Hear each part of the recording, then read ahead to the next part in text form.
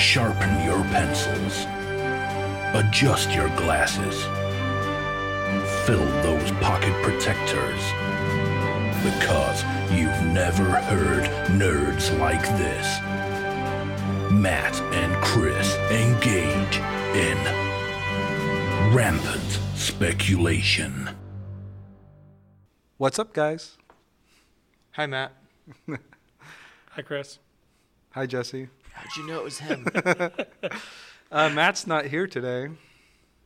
In case you did, well, I don't know why you would know that. You can't see us. Matt's not here? No, he's busy. Well, since Matt's not here, we have a few things we could talk about. Yeah, we could talk about guns We could talk about ghosts and or just general hauntings. yes, That's very cool. that's true. Space.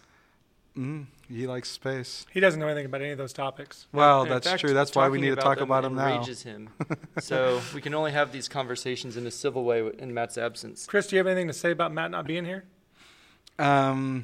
You don't have anything to say at all? Because he gave you shit for missing your guys' show for so long. But that was me missing it on my own terms. He's been forced out. Describe forced out. Well, we held this podcasting secretly without his knowledge, and we're just going to keep doing it like this from now on. Because the way you treated Brant last time? Yeah, it's just he came off as like such an asshole. I couldn't in good conscience keep him on. Yeah, we tried to figure out where to make the cut. Well, and the cut ended up being us three on one side and Matt on the other. Well, I take my page out of Disney's playbook. Anytime somebody says something or does something controversial, they get cut. Yeah, you gotta get rid of them, just like James Gunn. Just drop them. Did you see that? Did you see that Babylon Bee post I made? No. There was the Babylon Bee did it posted it today, and it was, or maybe it was yesterday, and it was like Trump fired because critics dug up tweets he just made. Yep, it was really good, and I just thought it was too funny, and I'm like, I don't know, I had to repost it because Babylon Bee, it's not always, sometimes it's too on the nose, but once in a while it's really good, and I think that was pretty funny. I don't know. I was trying to remember one that had been posted recently, or maybe it was from the Onion that you posted. Oh, the Amazon one. No, there was an Amazon one. That one was funny. Yeah. I was like, do I need Amazon Prime for this, or it was more like the Trump thing? It was more in line with that. But yes, that was a good one. Yeah. New Amazon service kills you between 9 and 5 on the specific time and day that you chose, and not have to pay for extra for the cab ride for the shooter. Yeah, I don't know. Sometimes I think I put a good line in there, and then nobody even likes it, man. It's like I spend all that time, those seconds thinking of a good line, and then it doesn't get the love it should.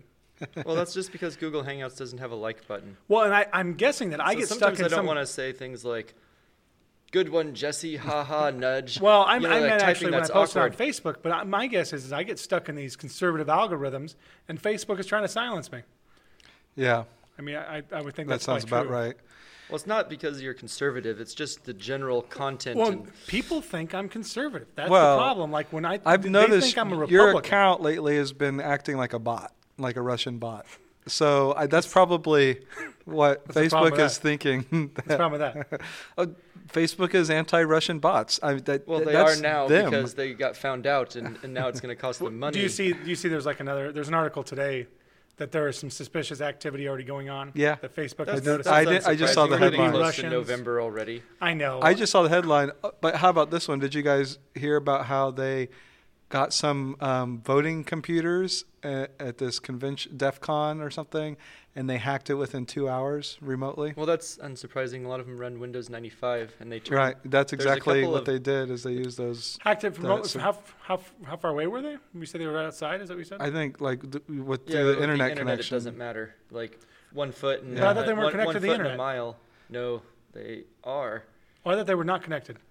There are and aren't. I mean, like. So you talking about any of the places that don't do paper ballots? Right. These digital ones, yeah. Did you see that movie with? I can't even think of what it's called now, but it's with Robin Williams. and he's running for president, right? But he's Man kind of like the year? maybe it's man of the year. And he gets in a position where there was some kind of a hacking done or like a mistake. There was like a new system made, right. and he ends up being president. But they find out that it was He actually finds just a out glitch in the later, system. yeah. And then he tells on himself. He's like, Yeah. "It's actually a glitch. I'm not your president. Yeah. People didn't vote for me." I did. It just reminds me of that Yeah. movie. The movie's not even that good. It just the premise is like not too different. So Yeah. maybe Trump didn't win. And it's interesting because there have been a couple of attempts to make very good secure voting systems, and they've invented them. There are some, let's see, a college in Texas made some a while ago. There have been a couple others, but the problem with them is that, in order to make them secure, you have to have the source code available to be audited. And companies that want to turn a profit don't want to open their source for auditing. And so it's not particularly profitable. So the challenge for them has really been that no company wants to manufacture it with the designs that they've made because they don't think they'll make a specific profit on it. So because we have a need for everything to be sort of profit driven, there's no proper incentive to actually produce ones that are as secure as we would like. Yeah. Actually, it does make sense. I mean, I guess I didn't really think about that. So those systems exist, and there are a lot of different ways you can do it. I think I could invent one that would be good. I think honestly. the other issue is that we have that each state having its own rules and stuff. I mean, it's probably going to get in the way. We have a concept of dual sovereignty in our, in our governmental system. It seems like some of those things should be universal, though. Like you would think, but the Constitution doesn't allow for that. It Well, doesn't and have that's- anything particularly in it for that, so we'd have to, modify that at that level. yeah, there has to be something that can be done because We could use the Commerce Clause. You can use it for everything. Voting affects commerce, and it affects the way people interact in terms of moving money from one state to another, because politics affects commerce. Boom, you could just use the Commerce Clause to justify a law.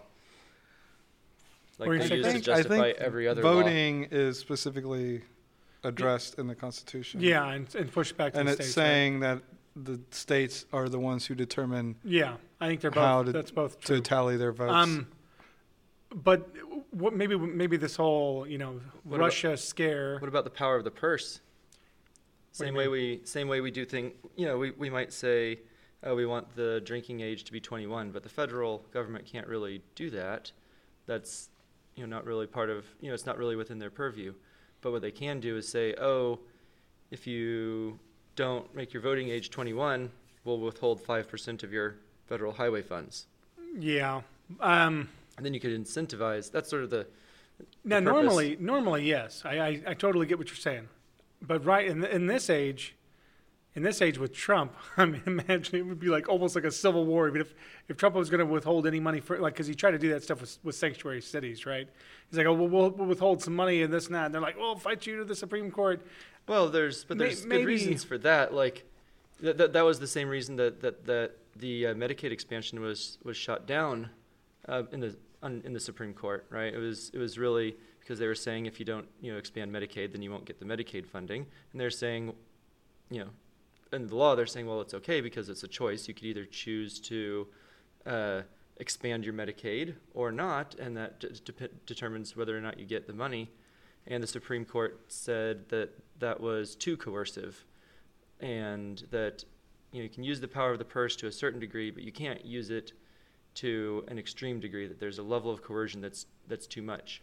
And the amount of money that he was trying to withhold from the states just in those proposals for the sanctuary cities is pretty much the same thing. The sanctuary cities are really just saying, the states don't have to cooperate with federal immigration stuff because that's not their jurisdiction, that's not their, it's actually not their duty to enforce. And that's the whole concept of having a set of, dual sovereignty where states have some aspect of the sovereignty and the federal government has others. And so, so you could try to use money to do the coercion, but all you can do is ask as a federal government. There's no requirement for that. Where are you guys on? Because they just it came out like maybe within the last 2 weeks. I'm trying to think of what city it was. There's a specific city that's now allowing illegal immigrants to vote. I can't remember what it was. It's in California. I just can't. I don't know if it's San Bernardino. I should know the It's really specifics. an interesting question is, does the Constitution say you have to be a citizen to vote?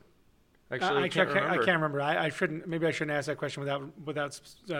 I think the state can do that. They literally can. I'm just saying whether or not we should sure, the state can do it. If the state can do it, fine, so be it. They can do it. If they really want to do that, I'm actually very pro states' rights. So I don't have an issue on that. Well, an issue in terms of them being able to do it. Now, whether or not they should, I don't think they should. But I also, I can't tell them what to do either. So I guess I was looking at where you fall on. If you can't tell them what to do, then then you can't with this, but the sanctuary city thing is still the same thing. Oh, you can have an opinion, be like, oh, we say, hold that guy for, When the sanctuary city comes up, because then you're actually talking about criminals. We're just talking about basic. But it could be, somebody who got a parking summons. It doesn't really matter. Or a person might just be called in to be a witness for something. And that happens as well. And, it can be a challenge, I think, for the local law enforcement because they need to have an open line of communication with the citizenry. And the citizenry needs to be able to feel like they can talk to the, law enforcement in the area. And if they don't feel like they can, then a lot of crime is going to either go unreported or people aren't going to be comfortable being witnesses. And so, if you're in that position and you're a small municipality, then, the thing that probably matters most to you is whether or not you can, track the crime that's going on in your city. That's probably a lot more prudent an issue for you to deal with. And they're going to say, the federal government, you're supposed to enforce, the federal immigration stuff, and that's on you to do. But we don't have room in our jails, and we don't want to spend our time dealing with the immigration stuff. And we also don't want people to feel like if they come to tell us something, important happened in their neighborhood, that they're going to be deported, because that has a negative impact on their ability to actually police the area. Did you just look up something, Chris? Yeah, sorry. So I'm going to harken back a little bit. I missed some of your conversation. But in terms of what does the Constitution actually say about voting, it doesn't really say anything except how it only lists the ways you cannot deny someone the right to vote.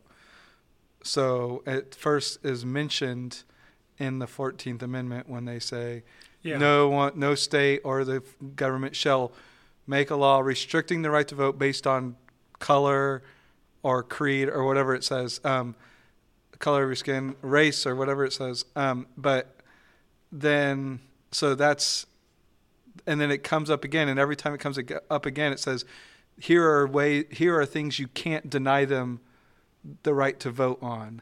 Does it say you have to be human? But it doesn't. No, I don't think it says. Give all of your grasshoppers. No, but actually, no. What it's saying is that it's actually fairly easy to deny the right to vote. Yeah, because he's fine. If he redlines it when I normalize it, it'll be just fine. Don't worry. As long as it's not just a red block, because then it will pop it out and it'll fuck it up. Keep going.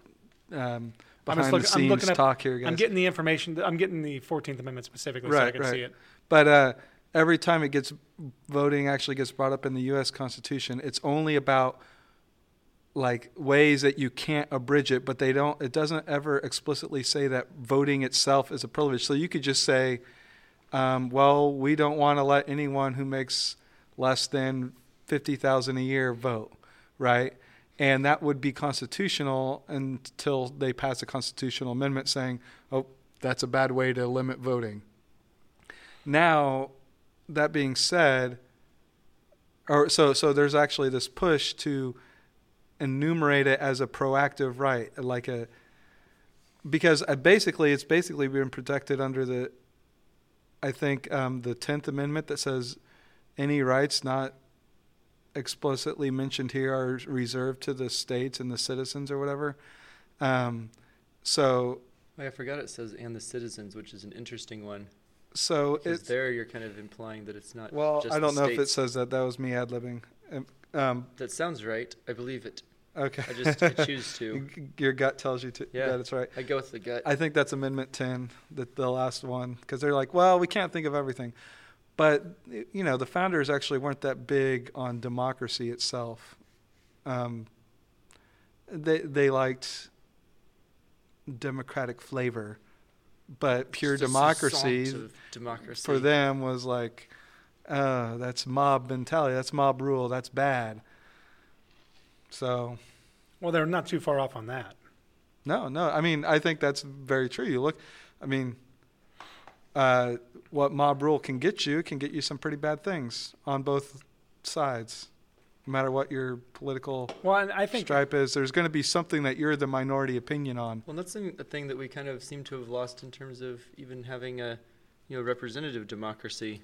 We understand on some level that the, powers of the government are supposed to be derived from the citizens, but when we kind of picture that, we often picture, just somebody who would vote exactly the same way we do, as opposed to a person who is there to make principled decisions, sometimes, not ones that you personally would agree with. Because the whole point of electing an official is that they're supposed to be able to make, decisions based on the information that they have that not every single person is going to have, and also to avoid the chaos of just a pure democracy. Because if you have just a pure democracy, then it's just a popularity contest. But that's all it's really become. We've basically moved to a weird version of pure democracy where the people in Congress are just sort of, puppets of the constituency, basically trying to vote exactly as the constituency wants instead of trying to, necessarily represent them. Kind of. But there's another element in that the members of Congress, or specifically who the members of Congress represent / owe their allegiance to in terms of like parties, get to pick who their voters are. Specifically gerrymandering. So basically you're getting these districts that are drawn in such a way that it guarantees a Republican or a Democrat will be elected. So that allows them, even though it is just a popularity contest, like it's taken on that flavor, it kind of allows them to actually kind of ignore popular opinion. It doesn't. Sure. They don't have to ignore popular opinion because they are enacting the interests of their district. It's just that their district is drawn in a certain way to guarantee that it will want those things. Well, and also to dilute as much as possible the votes of other people. So there's an intrinsic, specific sort of design in that's intended to just take away the voting power of people. Yes. Or of people you disagree with, basically. Sometimes I wonder if, because a lot of the problems with direct democracy, the mob rule aspect specifically, I mean, I think they're real, right? I don't question that is an effect that comes up. But generally, when it's been tried in the past, what's happened is it just quickly leads to a collapsed government. And so I just kind of wonder if you could get through that tumultuous period, if there's some sort of learning curve kind of thing. Like people, the act of constantly having to vote on things, initially people are going to make bad decisions, right? Because they're just going to vote instinctually, popularity contest kind of thing. But over time, as the negative effects of that are felt, you're going to get better informed voters because they're actively making these decisions, right? And it's kind of teaching them to be better voters. If there's a way you could allow that to happen, but still kind of protect it from falling apart. I wonder if that has any validity, if that makes any sense. Maybe for some things, but there are things that you need, like if you're going to be making policies that have to do with, say, national security, there may be, there are things that you really have to keep, at an information level restricted to a small enough subset of the population that it's not dangerous. Yeah, but that doesn't necessarily conflict with the democratic rule. It's just you have a branch that keeps things, like, okay, we want this policy, we can't tell you the reasons, and then people vote on it, yes or no. I mean, yeah, I see what you're saying, though. It's also just generally challenging because, and that's not to say that it's not a problem now as well, but how do you become really an informed expert on very complicated and very large scale things? That's the kind of what I'm getting at with going to a more direct democracy system. would be, because of the whole wisdom of the crowds things, each individual voter doesn't actually need to be the most informed expert. And actually, the wisdom of the crowds, it works when most of the voters aren't experts, or most of the decider people, they aren't experts in that field, because then you get kind of this group think happening where they've been taught that it's going to be this way, so everyone votes, makes that guess or whatever. Right, but there are places where that breaks down, and the places that breaks down is in the face of concerted efforts to manipulate people's opinions. Right, okay, yeah. The same thing that can manipulate, stock prices, can be used to affect the way people perceive, any kind of issue. Mm-hmm. And at that point, people are no longer, like, we've gotten very good at this, from video games to the way that, media is produced and written and consumed. I think it's designed specifically to keep and grab attention, and we've learned very well how to do this over the years. And sure, it's a bit of an arms race, but I don't know that it's a very good way to do overall democracy, because it's got that ability to be manipulated by outside forces. What's that Winston Churchill quote? Democracy is the worst system other than all the others, or something like that. There's a slew of those. I don't know if that's the original. Well, I was looking. I was trying to look at. Well, I know. Well, here's why I know. Because 2 days ago, I was trying to look up the quote because I was going to use it to troll somebody, and and I typed capitalism, right, and then the first one that popped up was Churchill talking about democracy. I've always heard it. The democracy one is democracy is the worst form of government, except for all the other ones we've tried. Yeah, and it's basically something like that. And then, and I guess maybe I always heard it as like a playoff of it for capitalism. Capitalism. I think I've even heard it for other things too. That's what I was going to. I was going to troll some people about capitalism. Yeah. I've always heard it for Churchill for democracy. Well, if it wasn't, if he didn't say the capitalist one, you can attribute that one to yourself. Well, no, there was some other. There wasn't anybody like specifically who was, Right, so you can take credit. Given to. I wish I could, but this is not one of those You were trolling anyway. Yeah. I was just trying to poke at people, because people like capitalism gets such a bad rap, and capitalism has its own flaws, certainly.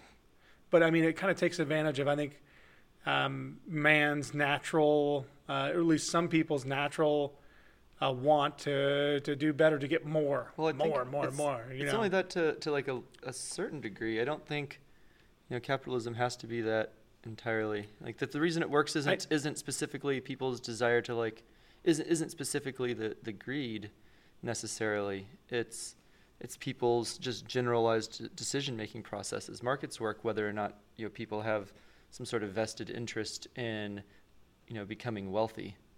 I don't think it's a capitalism issue at all. I don't think some of the problems with capitalism are because of capitalism. I think it's a natural tendency, and that's the flaw in capitalism. Like, I think you would get the same, not the same capitalistic system, but you'd have the same thing with the resources pulling to people that that are going to work harder, are going to do more, they're going to take advantage of more people. Like, there's always going to be degree, that. But like, you also have, I don't these think those negative aspects are just from capitalism. Right, but I guess what I'm kind of trying to say there is that, markets are a particular solution to a particular problem, but they only work when they're maintained, right? That's the purpose of regulation, is to if you have a bunch of companies that are all making computer chips, eventually a couple of them are going to end up being the best of those companies, and some of them are going to fall behind, and some of them are going to come up, and pretty soon you're going to have a smaller and smaller number of competing computer chip prices. It sounds until like the Pareto principle. Yeah, it's like eventually you get down to one or two companies, and you've lost the competition aspect. And when people don't have multiple choices, the reason markets work is because people look at a slew of choices, and they make choices based on price, performance, whatever features and combination of factors encourage them to buy something. And that's why markets are useful, because it's aggregating all of the information that everybody has in the market together to make decisions about what company's doing well. But when you get down to just one or two companies, the market's technically broken, because choice then isn't there and markets aren't functioning anymore. And that's not really capitalism anymore because you've lost the thing that it's actually good at. And that's like a strong tendency in capitalism. So I guess what I was kind of trying to get at there before, I know Chris is he's chomping at the bit. I want to throw more fuel on the fire before he gets a chance. Go ahead. So I can really get him all riled up. Do it. I'm not riled up. But this is the challenge of why you need market regulation, because markets have a tendency to centralize. And once they centralize, they destroy the thing that makes them valuable, which is leveraging that sort of group ability to make decisions in aggregate. Well, I think a lot of times you see a lot of resistance to regulation or breaking up companies or doing all these things, but those are things that are done right are there to, sure, it hurts. It can seem to de-incentivize somebody to become the best company, but not really. Those people are making incredible amounts of money. And if you don't do that stuff, then you're not maintaining the market. Then you're just hoarding wealth for wealthy people because they made it 5 generations ago or something. Well, the problem with that is where you're trying to make that cut again. Okay, what's too big? How much? These conglomerations. How much is too much? With Disney trying to acquire all these different places. But Chris, what were you trying to? I know you're. Well, there's a couple points I want to make here. Oh first. God, Brant, what were you saying again? The first of which is that, and it leads into the second one, is we've ideologized market forces. Are we just making up words now? Yeah.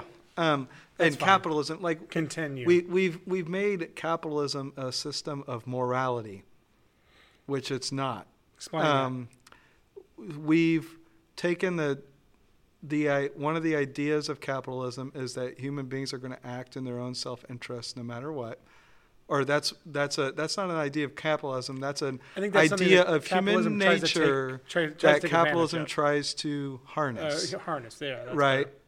And we've taken that and we've made that actually part of our morality, whereas it's not just that people are going to do that, so you might as well set up a system that accounts for it. It's we celebrate selfishness. Greed is good. The line from that movie. Yeah, Wall Street. Yeah, Gordon Gekko. But I think it's not everywhere in our culture. There's definitely segments that push back strongly against that sentiment, but it is a pervasive element of seems to be more with the industrious people. Right. Well, and it's also hyper-industrious. But it's not just greed is good, because that's a certain way of saying it that would get a significant portion of the population to kind of push back against. But it's the idea that if you only consider your self-interests, then that will be good for society at large, without fail. It's kind of what I somewhat believe in that idea, though. I think that's kind of a. Oh no, I don't know what's going on. What was going on in Roe? Oh, Atlas Shrugged. Yeah. Atlas Shrugged. Yeah. Okay. Yeah. And Rand. Yes. And then, what were you going to say? Well, and that leads to the other one, is that market forces are a law of nature. They're not something that you pass a law and make markets work. Market forces aren't here because of capitalism. Market forces have always existed. It's evolution. It's ecosystems. Like a good way to think about what a monopoly really is. You think about invasive species. All right. So you've got in the wild, kudzu is a invasive species. It comes in, it absolutely blankets the entire vegetation of the environment and kills all the other plants. And it's the only plant. It creates a monoculture. And that's a naturally occurring system. This isn't aside the fact that we introduced it, but we're part of nature too. This stuff happens if humans never came around. These kind of invasive species happen. Somehow some species gets introduced to an environment where it has no natural predators, it has no checks on its population, and it overtakes the environment, and it destroys the ecosystem for a time until something comes along that can manage it. It's a long cycle.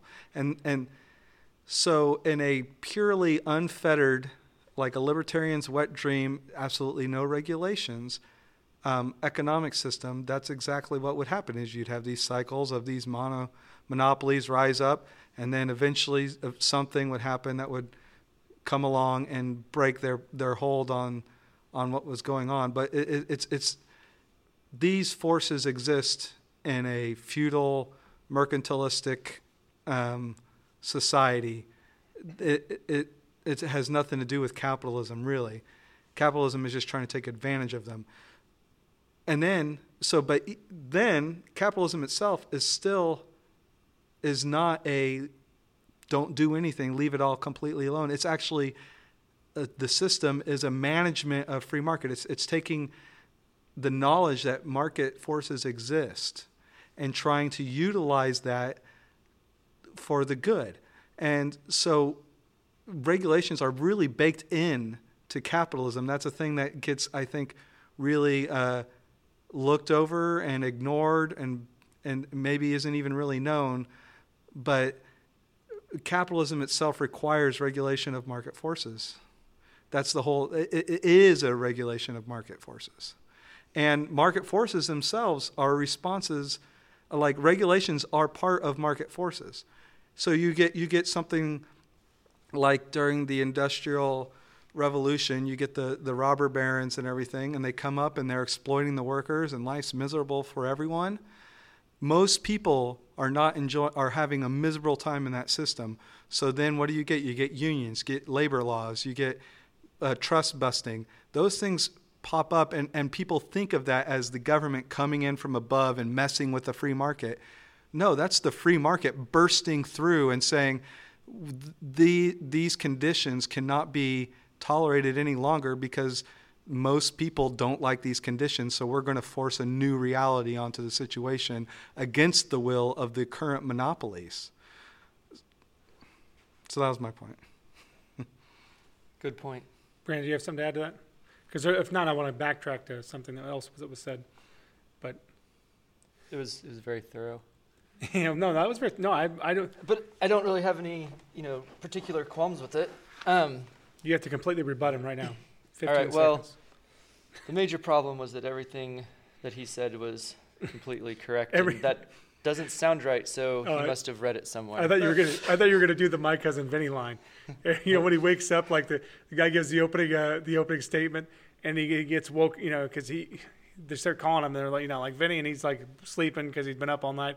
Then he gets up and he just like clears out his eyes and he goes over to the jurist and he's like, everything that guy said was bullshit. Thank you.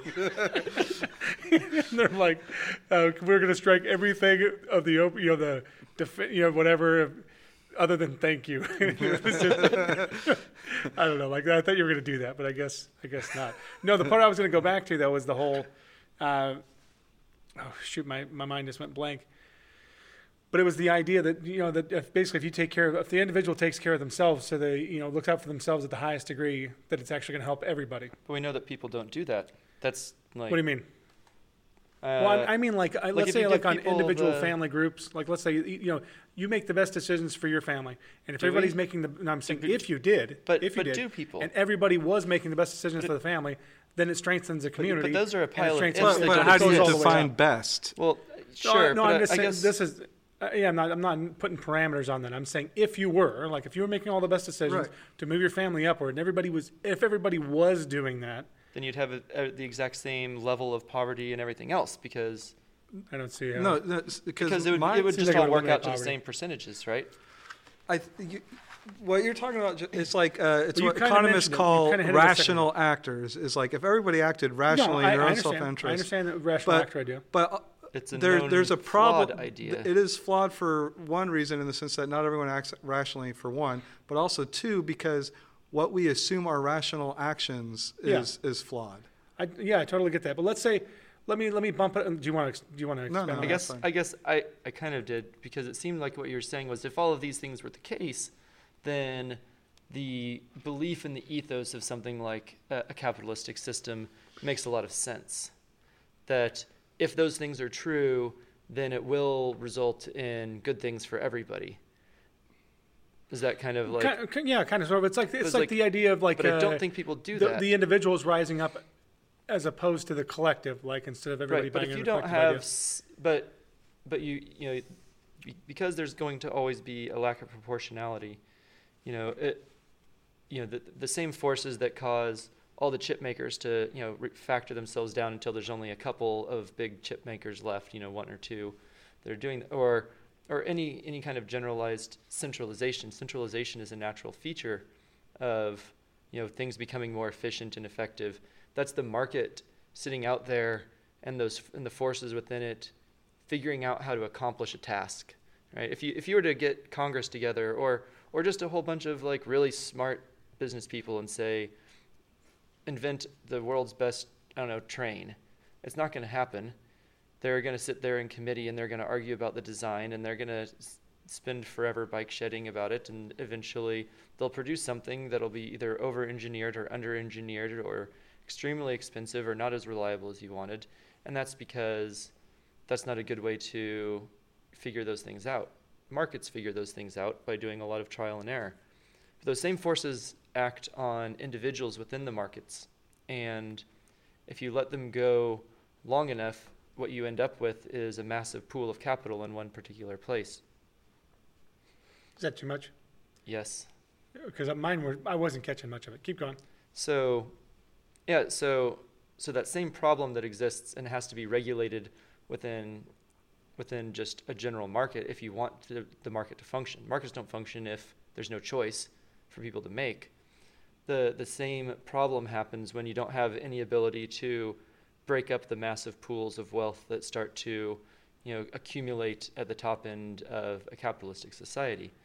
And over time, what you end up with is a much more stratified, sort of two-tiered system. How is this coming back into the original argument? The that idea that it doesn't necessarily help all people. I'm talking about like in the end, we talked a little bit about the effect is to help a small group of people a whole lot, and everybody else, maybe even less. Like people are much less well off generally. But at the same time, capitalism has almost virtually eliminated like extreme poverty throughout the world. Capitalism has certainly helped in that. I guess maybe you can try to make some kind of counter argument and say it wasn't capitalism. Well, no. From my understanding, but extreme well implemented capitalism. Now, there's still great income disparity and whatnot. But well, sure. But we have, we have a large homeless population. We have lots of people in jail. We have, lots of, and you can attribute those to social aspects. I think there's close to 1 million. People on the streets at any given time, but only like 100 and something thousand or something. Also, another factor to consider that I don't hear brought up very much is how much of the success of capitalism is merely coincidence with scientific progress, technological progress, like the invention of nitrogen fertilizer. Yeah, that's. But what do you mean? Like, led to us our ability to feed most people. You mean like if they were socialist countries or communistic countries? No. He means technology. Like capitalism is a new idea, right? And so what was that? What was the? I'm trying to think of his name now. Actually, Adam Smith. Adam Smith. What was that? 17 something? 1757. 300. Yeah. So it's been around for the most technologically advanced eras of human civilization. Sure. So to say right around that capitalism is the reason that so many people are pulled up out of poverty and not... Out of extreme poverty is what I was talking about specifically. Yeah, and not because of technology. Like, who's to say that if we had remained feudal societies... I'm not saying that's a good idea, but let's say we'd remained feudal societies, but the scientific revolution still happened and technological progress still happened. Like, the question did capitalism cause all this technological progress? Which a lot of people just assume yes. I think that it would have definitely helped open up and given more people the ability to contribute to the system, and be able to make greater breakthroughs because there's so many more people trying to raise themselves. Brant brought up a good point. The invention of nitrogen I'm unfamiliar. Or with not them. invention of I'm nitrogen. unfamiliar Sorry, with that, so. but A star invented that. right, the invention of a method for pulling it from the air to use as fertilizer was invented by a German. I can't remember his name, under Kaiser Wilhelm's Germany. So this was not a capitalist society. Well, and it was it was part of their Kaiser Wilhelm, pre-World War I. Yeah, he also invented mustard gas. Yeah. So he won a Nobel Prize and was tried as a war criminal. And you're saying they didn't have a capitalistic economy at the time? No, they were. I mean, they were a. I'd have to look into what's that. it called? Anyway, feudal society. Is that what you're trying to look for? No, I know it was a more Russians centralized still control. were. it would be more socialist in nature, probably. I mean, it was a monarchy, very centralized. All I know is like any like actual socialism or communism, it hasn't exactly worked in the last 100 years. Like there are individual businesses that work, but even like a lot of the Nordic countries and stuff, it's not like their whole I guess economies. mercantilistic would probably be the best way to describe it. Mercantilism. I'd have to find out more information on it. There was something I was wanting to go back to though. No, not that, because there's still more to talk about on this. I guess the idea is kind of like we were talking about before, and I don't want to delve into it, but the whole, intellectual dark web. But what some of the people in that same group, like Jordan Peterson, they eventually break down that the greatest minority is the individual. That's kind of what I'm pointing to. Yeah. Is that the individual? Like it starts with the individual, because like in terms of, I'm going to help this whole group, or this whole group needs to do better. Well, how's that group going to do better? The best way on to the do individual that is level. to provide as level a playing field for opportunity as you can. So in other words, you take away the obvious barriers to mobility and ability to help yourself. You basically try to make it as easy as possible for people to pull themselves up. Like the American with Disabilities Act, one of the things that happened from that is they went around and cut little ramps into the corners of all the streets, right? Which is a huge effort. But I think that's kind of stupid. The point of that was that not that part. I'm talking about for blind people, the ADA ramps everywhere. Like there's not a lot of blind people walking around, guys. Right, and they're certainly not out there walking around by themselves. Well, I don't know about blind, but I mean the ramps are a little bit. But they those have are more for like wheelchair people, I think. But the bumps, those are for blind people. Okay. I'm talking about the ADA crosswalks. Talking about the ADA. Well, he's talking about a different aspect of them, but there's a texture that there's the cutout for people. Of course, I want people to be out in wheelchairs and other like motorized scooters and things like that. And the point of that was get around. Is like you could say, that's like some sort of like social handout. You're giving special treatment to the disabled people, but the purpose of just because we don't throw them off mountains anymore. Well, but before that, what we did was we had to have a person who pulled the wheelchair everywhere for them because they couldn't get up on, they couldn't cross streets without the help of an aid. Mm-hmm. And so by doing this, what they did was enabled them to become parts of the workforce, to get themselves around without help. In other words, it was a mechanism by which we as a culture allowed and enabled people, we took away an obstacle to self-determination. And the funny thing is it ended up being helpful for pretty much everybody. Well, that was just, who wants to step up a whole 6 inches? Right, but Not me. No, you got like for strollers, shopping carts. Sure. Yeah. Thought about luggage, all that kind of stuff. Everyone can see the benefit of these cutouts wasn't why they were put in. But what were the objections at the time? Oh, well, I'm a small business and I can't afford to put in a wheelchair ramp. It's this is the federal government putting in heavy regulations that are just with like businesses about this shit. Right. It's but when it was coming into play, that was like one of the big criticisms. I could see that. I guess I haven't heard that specific part, but I can believe it. This is the big government coming in and trying to like force their will on everybody. But what's really going on there is the opposite. It's enabling people to have more right to self-determination. That's, I think, when America's functioning well, that's what it does. And that's the purpose of a social welfare system. It's not to just give people stuff to like hang around and never do anything. It's to enable them to help themselves through, in some form. Well, I was actually still going to go a different direction than this, because we were talking about like breaking it down to the most basic level and the biggest minority being the individual. But, and people like looking out for themselves, which ends up equaling the whole being better, right? That's what I was talking about. And getting back to like, let's say some of Trump's policies, right, are very nationalistic. And I think, like for a country, because I know we disagree on this already, but for a country, I think the best way for a country to look out for themselves is to really look out for themselves, to be nationalistic. Because if you build up your country as strong as possible, because the country is going to care the most about your country is you. The person who's going to care most about your family is you. The person who's going to care most about yourself is probably you. That's what I'm kind of getting to. Like, you have to look out for yourself. I'm not saying be selfish. I'm just saying we have to look out for ourselves. France has to look out for France. Great Britain has to look out for Great Britain. And if all those countries, if they're trying to look out for themselves and do the best for their own people, that all these countries are going to do better. Instead of like, well, let's give to this global community, right? Which could potentially, if you were a rich country, could hurt your country. Yes, it helps them over there, but trying to sell that to your people is difficult for one. My rebuttal to that. I'm not saying it's more moral. My thing is not saying that it's a moral way.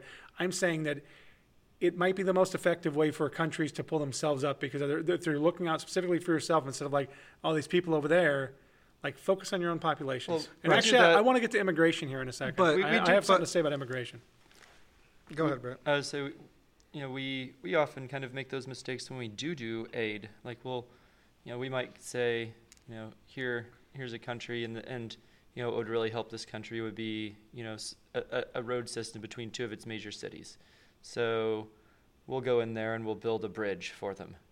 But we built it with our engineers and our workers, and now they didn't gain any knowledge. They just gained a bridge that they don't have any ability to maintain, and now they owe us.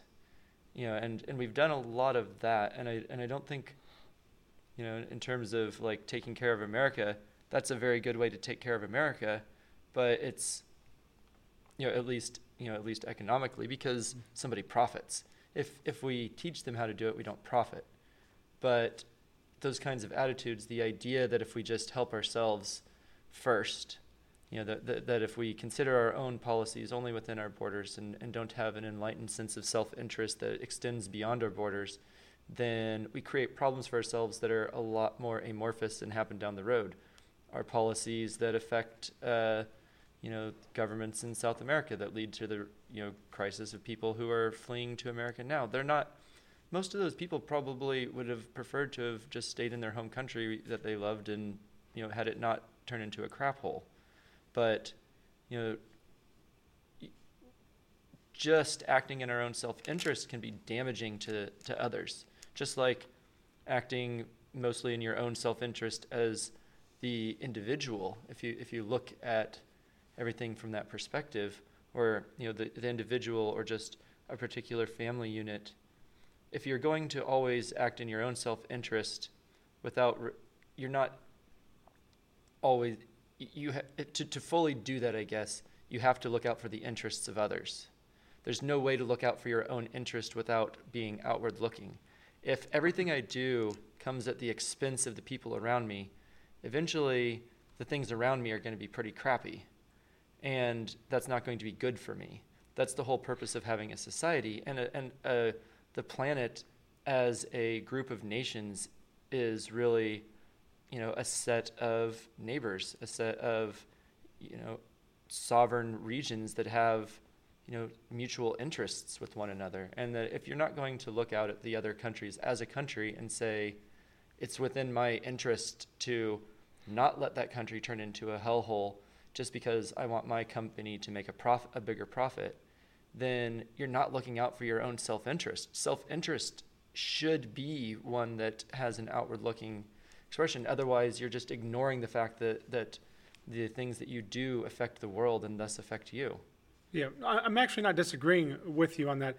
I just think, because I definitely think there's a balance. I mean, there's a balance. I'm not saying it's, like people kind of talk about capitalism, like, yeah, like hype, like people try to throw around like hyper capitalism, like that. What's her name? Alexandria or Ayn Rand? No, Alexandria Ocasio, whatever her name, that 28-year-old. Oh, yeah, from New York. Cortez. I can't remember. Whatever her name is. She's talking about like hyper capitalism or whatever. But we don't actually have that. Like, because yes, I mean, like if it was just crazy capitalism with no safety nets, yeah, that's a scary ass system. I mean, I don't agree with that system. So it's the same kind of thing on this. Like, I still agree with some balance, surely, but I think I probably lean more towards the individual than the collective than you guys do. I'm guessing that just based on our own conversations. But I would say we're closer to hyper-capitalism than we are to socialism. I don't know. Well, I would say even like our attempts at being that's a tough one. nice I to the world depends community. on. I don't know what you mean by socialism. Well, just like we have a lot of socialist countries, but they're very capitalistic. Like the Sweden, Canadian model. I'm not saying Canada's socialist. I'm saying they have like more socialist ideas. I'm saying like if you take all of the capitalistic Western country, first world countries in the world, and you put them on a scale, we'd be the furthest towards hypercapitalism. Which is probably why, terms of wealth, I can't say it's definitely. we're not that I'm sure we're on that end, though. What's that? So, which is why, in terms of wealth, we're not that high relative to a lot of other countries. What do you mean? Just like. You mean on an individual level? Yeah, like if you're to take. Yeah, but that's not per capita that's not really fair. Per capita GDP. Yeah. For instance, there's a lot of. It's not exactly fair with some of those countries, though. But why? Because, like, let's say, with Norway. But how does their GDP? Are you talking about like individuals, or are you talking about the country? Because if you go like per person, it's not fair, like at all. Because they have such a small country and they have plenty of resources. But we have There's no way. Of resources. And we have 320 million people. It is a little unfair with those Scandinavian countries because they have a lot of money from oil and fishing. Okay, so what about Ireland? But yes, there you go. What resources do they have? I don't know how. I don't know. They have a much higher per capita GDP than we do. You're talking about statistics, so on that one I do not know. Now for the Scandinavian countries, I've seen that information before. But that's true for Ireland but too. I also understand it. I didn't know Ireland were very similar. Potatoes. They do have. Oh, but that's actually an import. Well, then what do they trade then? How would they have that much money? That'd be the question. Because we do quite well for ourselves. I mean, like, because we're up there, but in terms of on an individual level, we're at the top. They're not as stratified. That's the difference. I don't know. I don't have enough information on it to be able to say yes or no. So whatever you're saying, I couldn't argue with you. Let's just say it's true. I would just have to agree with you. They definitely have a higher per capita GDP than America. Yeah, that might very well might be true. I don't know. And that's, who knows all the reasons for that. But I think a lot of times we think of America as like this incredibly wealthy place. We're number one in all these kinds of factors, but in terms of wealth, I think we kind of we have are. If you don't count the EU as a country, we're the biggest economy in the world. Per capita, we're not, but we're not even. There's many countries. Don't we still beat the EU? No, the EU. I know we're more consumeristic than the entire bloc. But we have consumeristic's a little bit different than that was the last numbers I'd seen, and we were in terms of consumerism. We were much higher than them, but I haven't seen the total in a while. Well, consumerism. And then I'd also have to look at total population, how much you're consuming, not your economic output. Because what are there, like 28 countries in the EU? Yeah, something like that. Yeah, but the EU as a bloc has a bigger economy than the United States. But not by much. And how many 18.9 trillion for the EU and 18.3 trillion for the US. What's the population? The EU has 507 million versus 319 million for the US. So it actually comes out a little bit favorable for the US. Of course, that's counting Turkey, and that's not Turkey, but in the EU. They're not in the EU. They didn't make it. They're in NATO. Yeah. Sorry. Because I was just listening the other day about them being in NATO. So that's what got me. The big drags on EU would be Greece, stuff, right? Isn't that why they didn't get in the EU? Would be Greece. Greece and some of those countries, and maybe Spain too. But I think they've turned it around. Yeah, they've been having a lot of austerity issues because of some of their programs. But I mean, at the same time, because I also hate comparing the EU and the Europe and the United States because we put so much money into our military. And they put nothing, so they can invest in their people more, and they can do all kinds of stuff for that money. And imagine if we didn't have to build the military that we have to build. Or why do we build the military that we have to build? I don't mean that because I actually want to cut the military. But imagine if we didn't have to. Imagine if we were in the same position where someone would protect us if anything happened, and you could just invest in your people. Holy shit, that'd be such a bonus that you just can't. It's not even. I don't know. It's not imaginable. I would suspect that we could probably manage our military more efficiently and invest more in people. But we tend to want to do things that are very short-sighted. We want to fix the problems in a short way and not necessarily over a long-term another way. Well, it's similar to what you said earlier, Brant, but it's kind of the problem with the whole do things in my own self-interest always works out for the society's self-interest. Because a lot of times your self-interest only goes for the next few years. Right. Or even like you might do something that will be bad for you a month later, but in that moment, it's the best thing for you. I ate all the Oreos. Right. It's so we have a planning problem when we consider our self-interest. We're very short-sighted. So that's one way that the self-interest thing breaks down. The other thing I would say, like, I don't disagree with you that there's some things that if you act in your self-interest, whatever that may be, it pretty much always translates to good things for society. But I don't think it's universal for every action. It certainly depends for on every the level. possible action. I agree with you. There's some things that it kind of always works out that way, and some things where it almost never works out that way when you take that approach. I'm not even saying that I do this on like an individual level. I'm saying like nationalistically, I do believe in the principle, at least to some extent. Mm-hmm. In terms of people draining especially when you do have as much power as we have, and maybe I mean it more in terms of just America, because I feel like America has been taken advantage of, and maybe I'm actually wrong. I think it's the other way around. It could very well be wrong. But I see what. It depends on. I think it's actually. It's probably I'm both. Wrong. I think it's actually probably both. I think part of it is we, went out and do a lot of certain types of aid, but we don't do it in a way that's particularly helpful. And a lot of other countries, took advantage of that and just kind of, rested on, the knowledge that America would always be there doing those things or funneling all that money in or whatever. And that, is not a very good assumption.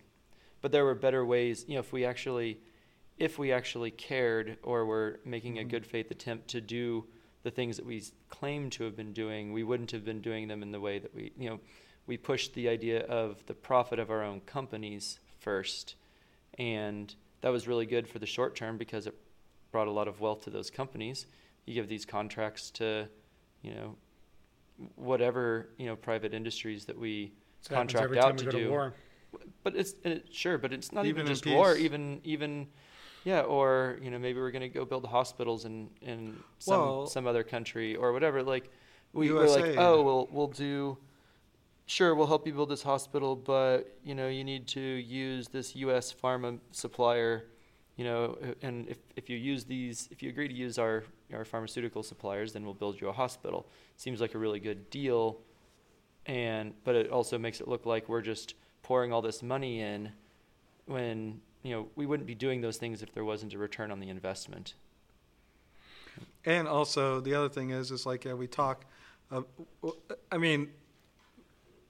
This was a bigger problem during the Cold War, but we talked a whole lot about our ideals of spreading democracy, of spreading even capitalism. Really, that's that was like, that's the motivation for us for opposing the Soviets on the world stage. Why we have to get involved, but really, we didn't follow that at all. What we did is we picked regimes that said they would support us, and we actively suppressed democracy if it was going in the favor of if they're going in a communist direction instead of a capitalist direction, and that's another example where in that short term, we stopped this country from joining the communist bloc, so we're stopping the spread of red communism.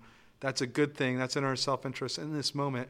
But what all those actions collectively have done over decades is generated a lot of ill will towards the United States. At the end of World War II, we were the most liked country probably in the history of the world. Everyone looked to America around the world as a shining example of virtue and the best that humanity could hope to be. And we slowly but surely squandered all of that goodwill through our actions over the next 100 years. I think a lot of people would, now defend the fact, like, I think there are people who actually kind of hold up that dislike of us as some sort of badge of honor, like, those people are others, and the fact that they dislike us just means they're jealous of us, or, without saying maybe like some of our actions did have, negative consequences both for ourselves and for the places that we intervened. It's like we're Anakin Skywalker. We were the chosen one. He lost me. We were supposed to destroy the Sith, not become them. No, I mean, I feel like we have a lot of lip service to ideas, and not a lot of follow through to the actual morals that we pretend to like uphold. Well, we'd have to go through case by case, because I still think though that a lot of these European countries, man, if France can thumb their nose at us, at some kind of an EU meeting, or if the EU can be like, oh, we don't like what you're doing with Israel, or whatever they can do to thumb their nose at us. Oh, they love to do it, because it's like, oh, America's so big and bad, and I can just thumb my nose at them. I see Chris's face, and I hate Chris's face right now. Hate it so much. He's got but no, temples. they absolutely love to thumb their nose at us. It drives me nuts. But that's like what? But why would it bother you? Like, why does it bother you? Because I feel like it would bother us. Here's what I think. I think if they do it just for show. I don't think it's like a. Oh, no, sure. There's always posturing, but no, I think a lot of times what happens with people is they say America's the best, right? And they're like, we're the greatest. What of it? And so when somebody thumbs their nose at us, they're like, the intuition is they don't like that we're great, or they don't recognize our greatness. Actually, there's some truth to this. And so they would be speaking German right now. So maybe like possibly an interesting question is, or Russian is, could you come up with a set of metrics that measure the sort of perception of greatness that people have to justify it? Could you say, here are the things that we're number one in? And when I say number one, it's an overall number one, Brant. It's not a number one in every category. I mean, any category. That one, military strength. Yeah, but military strength is just the ability to be a bully. We will stomp your guys' asses. The ability to the size of the economy or GDP. I mean, there's a lot of economic factors you could look at that we'd be number one in. I think by far. Probably just total GDP. I guarantee you we're not number one in per capita GDP. I guarantee you. Well, yeah, that's not fair when you're going against countries that have 3 million people. We're number one in entertainment monopolies. There you go. Boom. Entertainment monopolies. Good job, Chris. Chris with the save. Yeah. With the assist. I should say no entertainment company is bigger than Disney. You're not going to give me that one commercial that everybody posts on Facebook, and then they feel like, oh, I totally they post that one thing with I can't. It's are you talking about that like weird movie clip? No, yeah, sorta with the guy from Dumb and Dumber, and he's like, "Well, how's America number one at anything?" Oh, blah, blah, blah, that's from the Newsroom by Aaron Sorkin. You get these centrist to leftist people. But that's just like a false dichotomy thing. That's just yes, but they think that they're enlightened. They'll be like, "Whoa, I told you we weren't number one. This fucking thing says it." I wasn't trying to say we're not number one. But it's not like that's what you're about to get. No, I'm trying to say. So we are number one. Let's be in what way? I guess. Always. But like what makes us outside of our ability to just tyrannically impose our will on people because we have the largest military? What makes us actually great? And I don't think you love this country. And what? No, what I'm trying to say is, if I were being serious in terms of like the founding of the country, I guess I couldn't point to a lot of things that we're doing. Okay, this second necessarily. But I would focus more on the founding of this country, the founding principles of this country, and. Do you think we uphold those anymore? Like the idea, like I think we spent a lot of pay time homage to them, but not necessarily in the right way. Immigration, in particular, is one of the things that that has been one of the largest strengths of America over the years. Yeah, you mean like pulling in like highly educated immigrants? No. Or just like the poor people can't even speak the language here that's happened many times, and it always works out fine. That also don't want to assimilate. We say that, but they always do. Who does assimilate? Everyone. All of them eventually. Everyone assimilates? Resistance because is from my understanding, I saw something. I want to say this week. There was It was a poll that was talking about how many households in America don't speak English at home. But why is and why it was is, I think why it was is actually at the highest percentage because you got to be able to communicate with everybody. Like, well, no, like let's say an immigrant that comes here and but maybe you're not speaking English at home doesn't mean you can't speak English. Well, I don't know a lot of people. Well, right, because a lot of times what happens is it was can't speak English at home. That is true, and I understand that it's not necessarily right, because does a lot not of necessarily times correlate. Because a lot of times it's the kids are learning English, but they speak whatever language yes, at home with their parents. I've seen other studies and that say has happened potentially after over like and over and over like and two over. generations, 2-3 generations that usually people assimilate to some extent. Like my mom's side of the family, like her grandmother spoke French. That was what they spoke, and mom couldn't understand them. Obviously, that was just the end of that generation. Obviously their children learned English, and stuff, but there's always that, not everybody learns it in the first generation. Yeah, but that's okay. Like that's a second ago, you're like, oh, America's so far behind in per capita GDP, and then you're like, well, let's bring in all those poor people. Well, no, that's not what I'm saying. What do you want here? Let's be honest here. When we have those influxes of immigrants, it has a positive effect on the economy. Not bringing in just the poorest people. That's not true, because there's also going to be a drain on the economy. There's no way. That's what we did all the way up through the last 70s. Here's what I say. Like, I always hear that. I hear that on side. You're talking about the poorest of the poor people. I've never seen any evidence for it. People are like, oh, look at this. It has localized drains on a school system. It has localized drains on things like emergency rooms, etc. Yes, that's true too. Those are statistics on both take those and net it out with the economic gains over the course of 50 years. And people also sending money back to Mexico. Sure. There's a tremendous amount of money that gets sent back to Mexico. But the problem is that immediate short-term drains are not an indication of the overall impact any individual has on the economy over the course of their lifetime. What about 20 million people that aren't paying into income tax? Or plus, who knows? The people who aren't paying income taxes are most certainly spending plenty of money, or sending it back to their home country. Sure, but if they want to live frugally, but they're still they do live frugally because there's so many people. But maybe what are they doing? Are they doing work? Or does that contribute to our economy at all? Do we gain anything by having people who? I don't know that we do.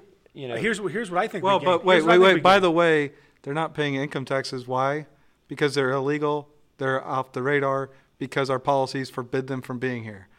So if we legalized them and made it so that they worked here legally, they would be paying income taxes. Okay, I don't understand I don't understand that point. But I mean, no. We're talking about legal immigration. We're talking about making it easier to have legal immigration of the poorest of the poor, and then you bring in, you've got 20 million illegal people who aren't paying taxes. Well, no, but if they were legal, they would be paying taxes. So it's kind of like they'd be paying more taxes anyway. Right, they'd be paying more income taxes. That doesn't mean that they wouldn't qualify for earned income tax credits or whatever else, because a lot of times you'll end up paying less than income tax, but you pay into Social Security and Medicaid and a bunch of other things, even if you get your tax. Your actual tax money back. So it's not like you don't pay in, even if you don't pay income tax. If you don't pay income tax, you're still going to be paying Social Security, Medicare, Medicaid. Yep. And you're also going to be paying consumption taxes on every single thing that you purchase. You're going to be paying vehicle registration fees. You're going to be paying gas taxes. Like all of those things are Actually, there's studies that say that Social Security is being held afloat by illegal immigrants. That's what they say.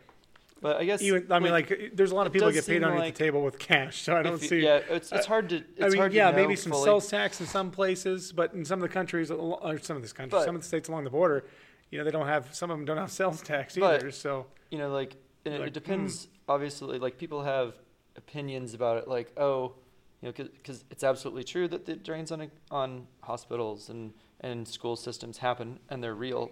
You can't say that they're not, but there's a lot of evidence to suggest that the long-term, net effect of those people contributing to the economy is overall positive. And, it's just that those things are less immediate. That's long-term, not short-term. And those are things that take place over the course of, 25, 50 years or even more, because, immigrants start a lot more businesses. They also probably fail a lot more businesses. That having all those aspects in the need economy to be careful. We need to be careful though on blending legal immigration with illegal immigration. Well, I think a lot of that is I'm legal immigration when you're talking about the statistics of legal immigrants creating more jobs, or not more jobs, but creating more businesses than the average American or something like that. But I'd actually like to delve into our legal immigration system as well. It's that, yeah, I mean, part of the problem has to do with.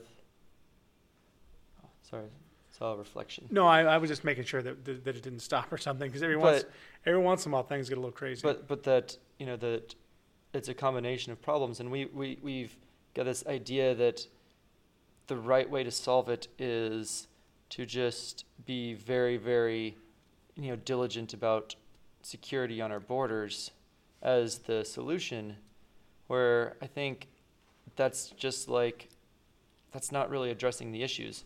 I think we should have a better mechanism for people to come in. I also think that that we should reconsider the policies that make people flee their home countries and come here in the first place. Like we don't necessarily need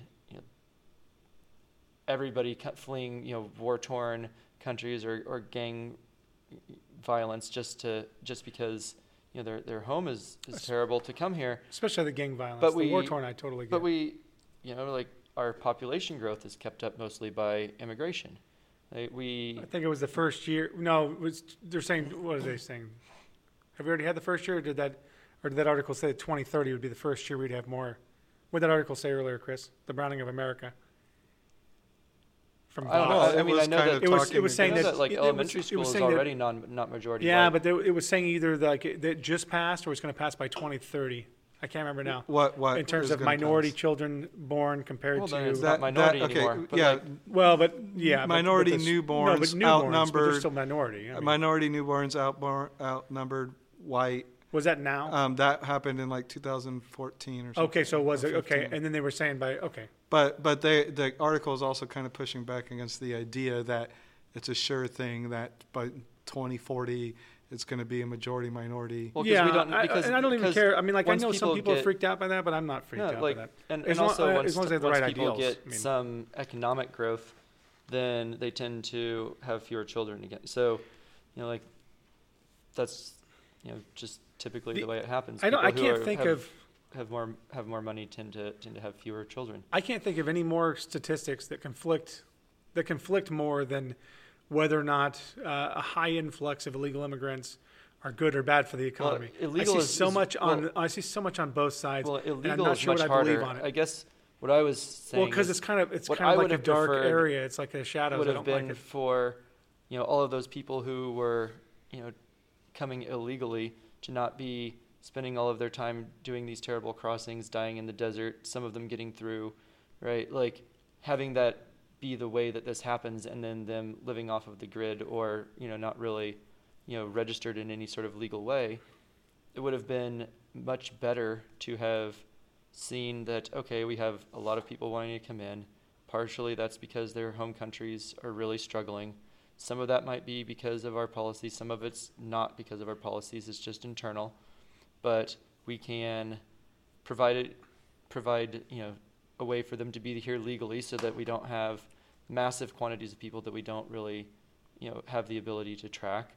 And we can look at those other countries and see what we can do to make sure that our policies aren't contributing to the influx. Because if you're going to go over to somebody's house and burn it down and then be mad when they come to your front door, that's and then I just built this really great fence, so now problem solved. I don't have to deal with the consequences of my actions. There's some places where we definitely can take some responsibility, but not. I mean, it's not everything. Can't but take all this. I mean, of course, it's not everything, and sometimes it's going to just be might be overstated on some of it. It's just going to be that there are internal conflicts within countries. I totally get it. So what do you think? What do you think the answer is? Because I think we have to have. I think there's a lot of reasons why we have to have some type of border security or immigration laws. One is just simply every country needs them, because imagine if we didn't have them, right? These other countries that are trying to also build up and to try to, they're trying to keep their populations and to try to keep their populations growing and people paying on the economy and taking jobs. If America had an open border, a lot of people would move out of those economies, which in some instances might help some of the countries, but it also might hurt them. They're also losing the people that they might need to keep building a better economy. So I get it. I get there's different things at play here. How much to help us, how much to hurt us. Part of my calculation on it is the fact that it's obviously just, this is what's happening, right? So we can either bury our head in the sand and pretend like this is something that is just a matter of building a wall or tightening or getting better border security. We have pretty good border security already. Here's what that tells me. But we're still not number one in border security. I bet Israel still beats us. But I want to be number one in border security too. We need to be number one at more things. But our border security is very good. People are Japan crossing. probably has better border it's true. Yeah, they do have those good storms too. But the number of people who are dying in the desert, the number of people who are crossing in just these terrible, horrible, awful ways suggests that they wouldn't be going through all of that if it was okay to be where they were. I guess I feel like the narrative is really just the idea that most of the people who are crossing aren't people fleeing from anything or just trying to have a better life, that somehow that they are intrinsically un-American simply because they came by the only means that they were able to, that somehow the bulk of them are inferior people to have in our country and that we don't want them. Some of them, I assume, are good people. That was very well timed. That was pretty good. Chris is usually not very good with timing. No, but he was good on that one. But I find that narrative came at the right time. Problematic because it allows us to absolve ourselves of thinking about it. It's like, obviously you can't help everybody. It's hard for me to walk by homeless people because I can't feed every single one of them or put them all up in my house. Because you already have 10 living in your house.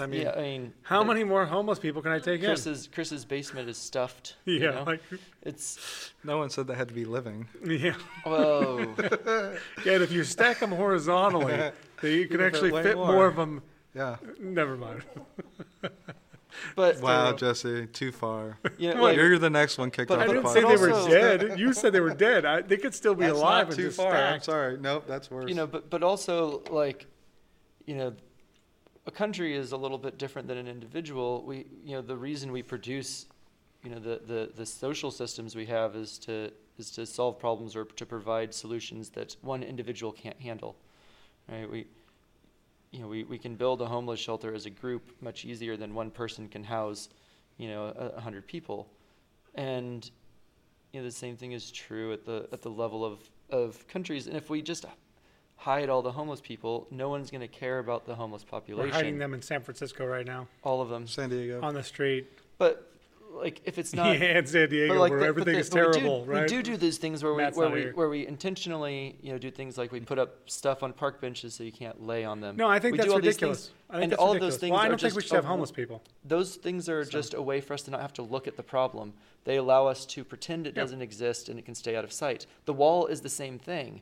And the idea of having ultra strong border security is a way for us to not have to look at the people who are suffering on the other side. I don't know about that.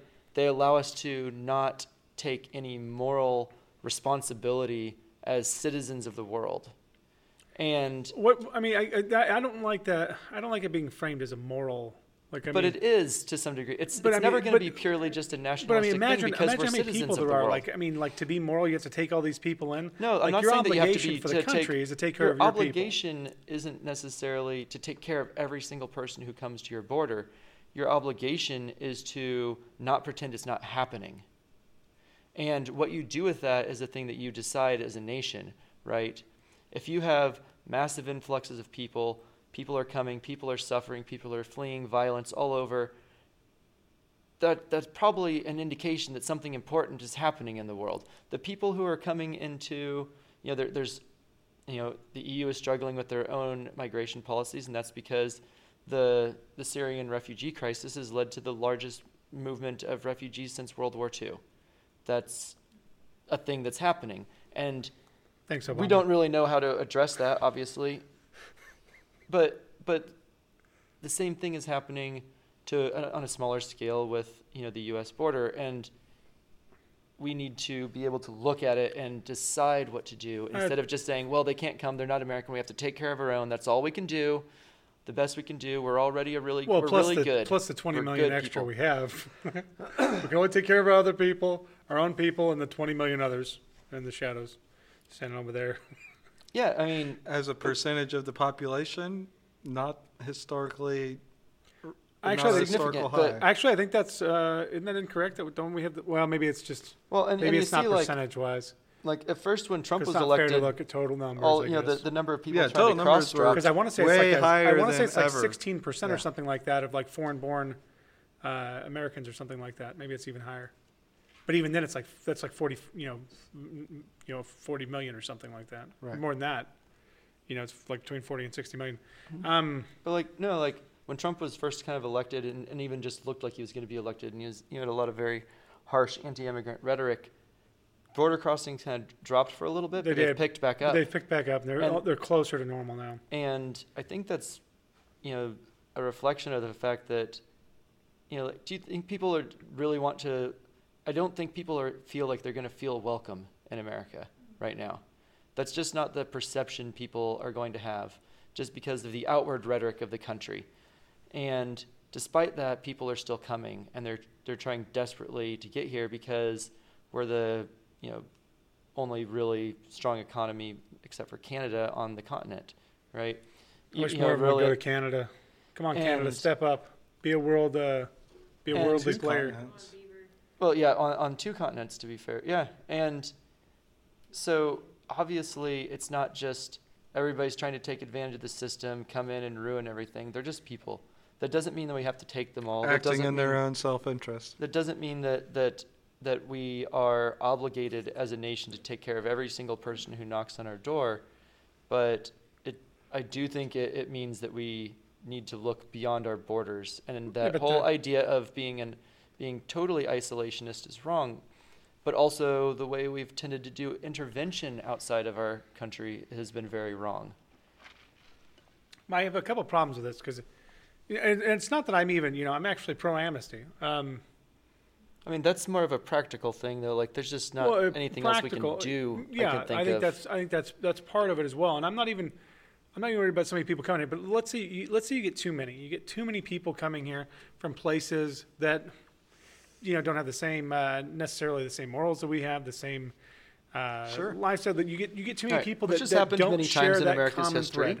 thread. But most of those people that were coming before were Western Europeans. I'm gonna grant you, Jesse, this. I think that's a danger. All right. I think it's most certainly a danger. What's the best way to manage that? To have a system where a bunch of illegal people just come in to figure out how to help these people assimilate to the American life. Oh, which would how do you do that? Because there are models for this that we intentionally don't follow. I agree. I think we should. One do of a the better things job that we with do is we tend to take a bunch of people who have the same culture and send them to the same location. Yeah, and I don't like that. It's a terrible idea. Because it's very hard. But you're better that's off. No different. You're better off separating them. That's actually but that's actually no different than what happened separating initially. Families, separating individual groups. Like when the Europeans were coming here, they just set up little towns with all just one group from one country. Sure. There wasn't really like everybody's like, it's a melting pot. But people weren't really mixing. Then how did we assimilate? Some of those places never really did. Over time, it finally just kind of went away. But there's some places like, oh yeah, Scandinavians live over here in this town, and this place, these people live over here. Even today, it's like. It's called Minnesota. And Minnesota, North Dakota. But there's a couple towns in Kansas that were specifically like settled by Scandinavians. Can't remember what they're called now, but there's there's a college there as well.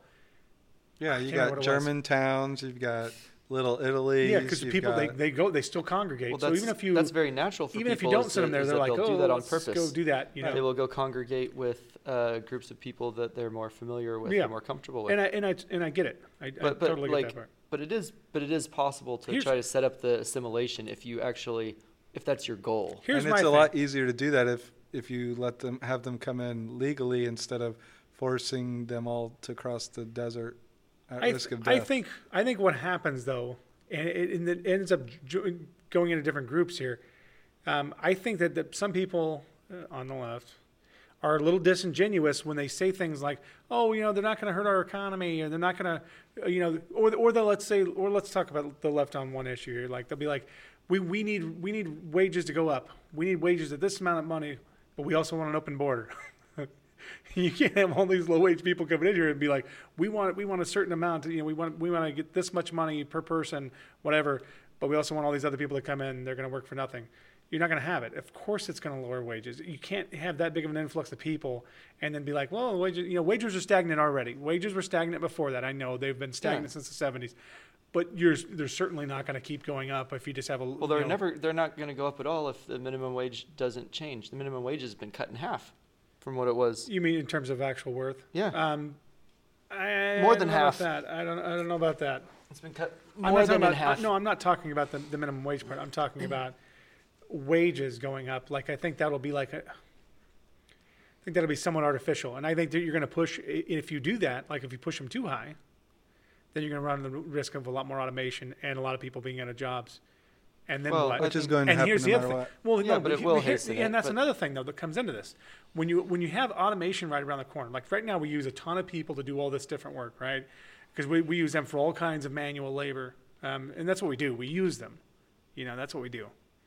And we use them for all kinds of manual labor. We have them in positions where eventually automation is going to take that, and then we're just going to have a lot of people that don't have any jobs, and it's like, and they don't have any other skills, because that's the problem. That's why when people go, but that's going to be a problem for most people. It's going to happen either way. If we replace all of those jobs with American-born people and kick out all the illegal people, and all those jobs are filled by Americans, you're still going to have the same problem when the automation comes. That's because market forces drive automation, and before we get into automation, you can hasten it, or you can slow it by having free trade, obviously, because that allows you to use the lower wages of other countries for certain types of goods production. Yeah. No, I get that, but before we get, I don't even know if we're going to get in automation, but before we even do that, another thing that pisses me off about immigration, specifically legal immigration, is instead of here's what, and correct me if I'm wrong, but here's what I feel that we do. Here's what I feel like we do. I feel like, because we have all these other countries in the world that have better education systems, maybe not at the highest end, but they put more money into education probably per student. That's just my guess. And they do a better job of raising these people up and educating them right through state money. So these countries, they pay for these people, go all the way through school, get this great education, whatever. Then we bring them over through our legal immigration system. So instead of investing money in our own children, instead of trying to invest money in our own people, we want the other countries to invest in their people, and then we will bring them over here for a lower rate than we would pay an American to do those jobs. And that pisses me off. And I understand we only bring in a million legal immigrants per year. But it seems like we're allowing those other states, we don't want to pay for our education, right? We want those other states to pay for their education, to educate their people really well, and then we'll just take them, educate our own people, so our own people still have shitty jobs. Intentional. I think that's I think it's intentional. I think it is intentional. There's some companies that definitely and I think like our tech fields and our doctors and a lot of that stuff when they're coming from India and all these other different places. Right. But why don't we vote for why don't we fund education? Well, we do. Obviously we do. Well, why don't we fund it well? I guess. I think part of it's probably the decentralized idea that I'm so enthralled with anyway, and then it's not good in this scenario. Right. So I'm sure that the concept partially of things helps. like mill levies and stuff. The idea that it hurts because when the local if you've got if you're Johnson County and you don't care if what the minimal level of funding from the state kind of school buys because you've propped up your school. So you're never going to vote for an increase in school funding. You don't care about the other students. You care only about yourself, and that hurts everybody. I see what you're saying. In Johnson County, it seems like it always goes up and up and up and up and up. But a lot of places, obviously, it does not. And but it seems like we also don't place enough emphasis in education either. Like to the just the most basic level. I don't feel like we do. We get more into sports and we do a lot of other things, and I don't think because I think we're so concerned about like freedoms, right? Like we're like, we're so fucking free if we could do free, but like ultimate, like the most freedom, it seems like it leads to people just being lazy and like doing nothing. Like they're like, I'm so free I could do nothing, and that's exactly what they do. Which I'm not saying there's anything wrong with that. I'm just saying like there might be like I'm not saying I think a large swath of Americans, they get in that point where they're like, oh, fuck yeah, freedom. And then they don't do anything to actually like, maybe I shouldn't, I mean, that's too much of an overgeneralization to say they don't contribute enough to society. But it seems like there's at least part of it where we're not putting enough emphasis in education. And like, well, even Fox News. Fox News does it all the time. Like people, you shouldn't get a higher education. It's just a waste of money. You should do these trade things. And I think people should do this trade thing. Completely agree. But we also need like a push for higher education without lowering standards either. Like that's not what I want to do either. I don't want to lower standards. Well, and you do that by putting more money into the education system at the lower level so that people are prepared for higher education. But then I also hear information though. Mess with the social systems because we spent we lowered a bunch of taxes and thus disrupted the family units. Like we've forced two parents to have to work. True. That's true. And then by doing that, by propping up the interests of corporations, which by just by lowering taxes, we caused wages to become stagnant. They didn't keep up with the GDP once the Reagan tax cuts hit, and basically once what you see is at that point in time, the increase in wages just completely breaks off. It happened about 10 years. It happened about 10 years before that. It was separating. I want to say it's like 1970. It was separating. Because you see it, and it's weird because they grow together. They grow together all that time, and then it flatlines, and the other one, the actual GDP keeps going up, like almost on the same trajectory. But those are an effect of tax policies over time, and by Well, but it also kind of happens when we're not going to disincentivize people from making more money. We want to change the way our progressive tax system works. We do all these things, and eventually, with all of the flat wages, the only way that families can keep up is by sending both parents to work.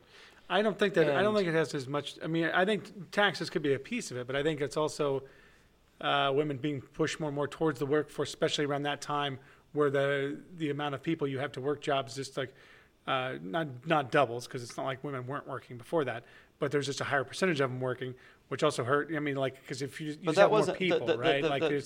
Having more people there's did not. There's a lot of other. No, I'm saying there's a lot of factors. Increases in workforce participation rate did not fraction the GDP away from wage growth. Yeah, but I don't think it was just taxes either. I think it's a bunch of different pieces that all kind of happened close to the same time. That because from my understanding, it's happening in a lot of places around the world, isn't it? I think it's not just America that's having the same issue on wage growth. Well, the wage growth thing, I don't know. I know that the more socially minded countries haven't had that fracture, but I don't, but that's a slightly different economic system. Slightly. China's had, a large increase in growth, but they're emerging as an economy. They're emerging, and they have so many people. So if they can ever reach the full potential, I mean, it's either going to like be a huge boon for them, or it's going to be a huge boom for them. I don't know. Because like they're gonna educate so many people, right? They're gonna be able to, like the people on the coast are gonna, they're gonna do incredibly well, and then a lot of people in the mainland are gonna get stuck in there, and I don't know. Well, I do think they'll still have more economic inequality over time. I don't think they're gonna get to our level of our level. I mean, you could say our inequality is too much, but the decrease in the wage growth is really probably the most harmful part, and that there's some point where that breaks, where people aren't going to be able to keep up. Maybe. We'll see what happens. Prices.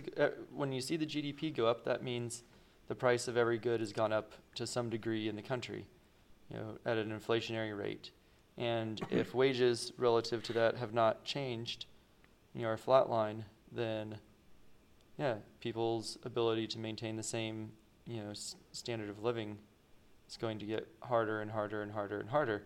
And I think you're already seeing that. One, we're seeing the effects of having all the parents in the workforce, and putting a strain on people's ability to, be around their children and raise them. And, we see the consequences of that. And we also see the consequences of income inequality at the same time. And like those things demotivate people. They don't make people feel like they're participating in something.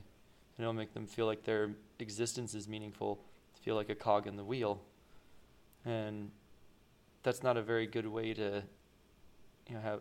I don't know. I just don't think that's a good way to have a healthy, economy over the long run, because people have to care. There's certainly a balance. There's a balance of what's too much. Like, Jordan Peterson always talks all the time about you can't have too many people stacking up at zero, and that's what eventually happens if you get too, money consolidated in fewer and fewer hands. You get too many people that stack up at zero. Once you get too many, eventually, like, it gets all thrown off, and then there's a revolution, or there's something, right, to kind of reorder everything. Yeah, why would you willingly remain in a system that you are the absolute bottom of? And that's exactly what he said. Well, and where being the absolute bottom has a negative value for your life. That's what he was basically saying, because he was, he's saying basically these people are like, why would I have nothing? Why would I buy into this system, which we could flip it upside down, and maybe I'll be higher in the social order at that point. I'll have more opportunity. Yeah, you want to sow some chaos, because at that point it's the only way to actually have any even opportunity. Yeah. Actually. Can I ask a question? Yes. Okay. Question. We have a guest here. We have a guest. You're not gonna be. There's no way to be able to hear you from that far away. So you're gonna have to get between them. Or share it with Jesse. This is something I particularly care about, that I really can't figure out. A really basic metaphor is that you're in high school and you're on a team project, right? And say me, I'm putting in a lot of effort because I want the project to go well for everybody. And then the other people they don't really care. They just want to get the grade, so they let me do all the work. And now if you consider the group atmosphere is that everyone is helping everybody, that makes you really want to work even harder. And the problem I have is that, you really want to put yourself out there. You really want to work really hard.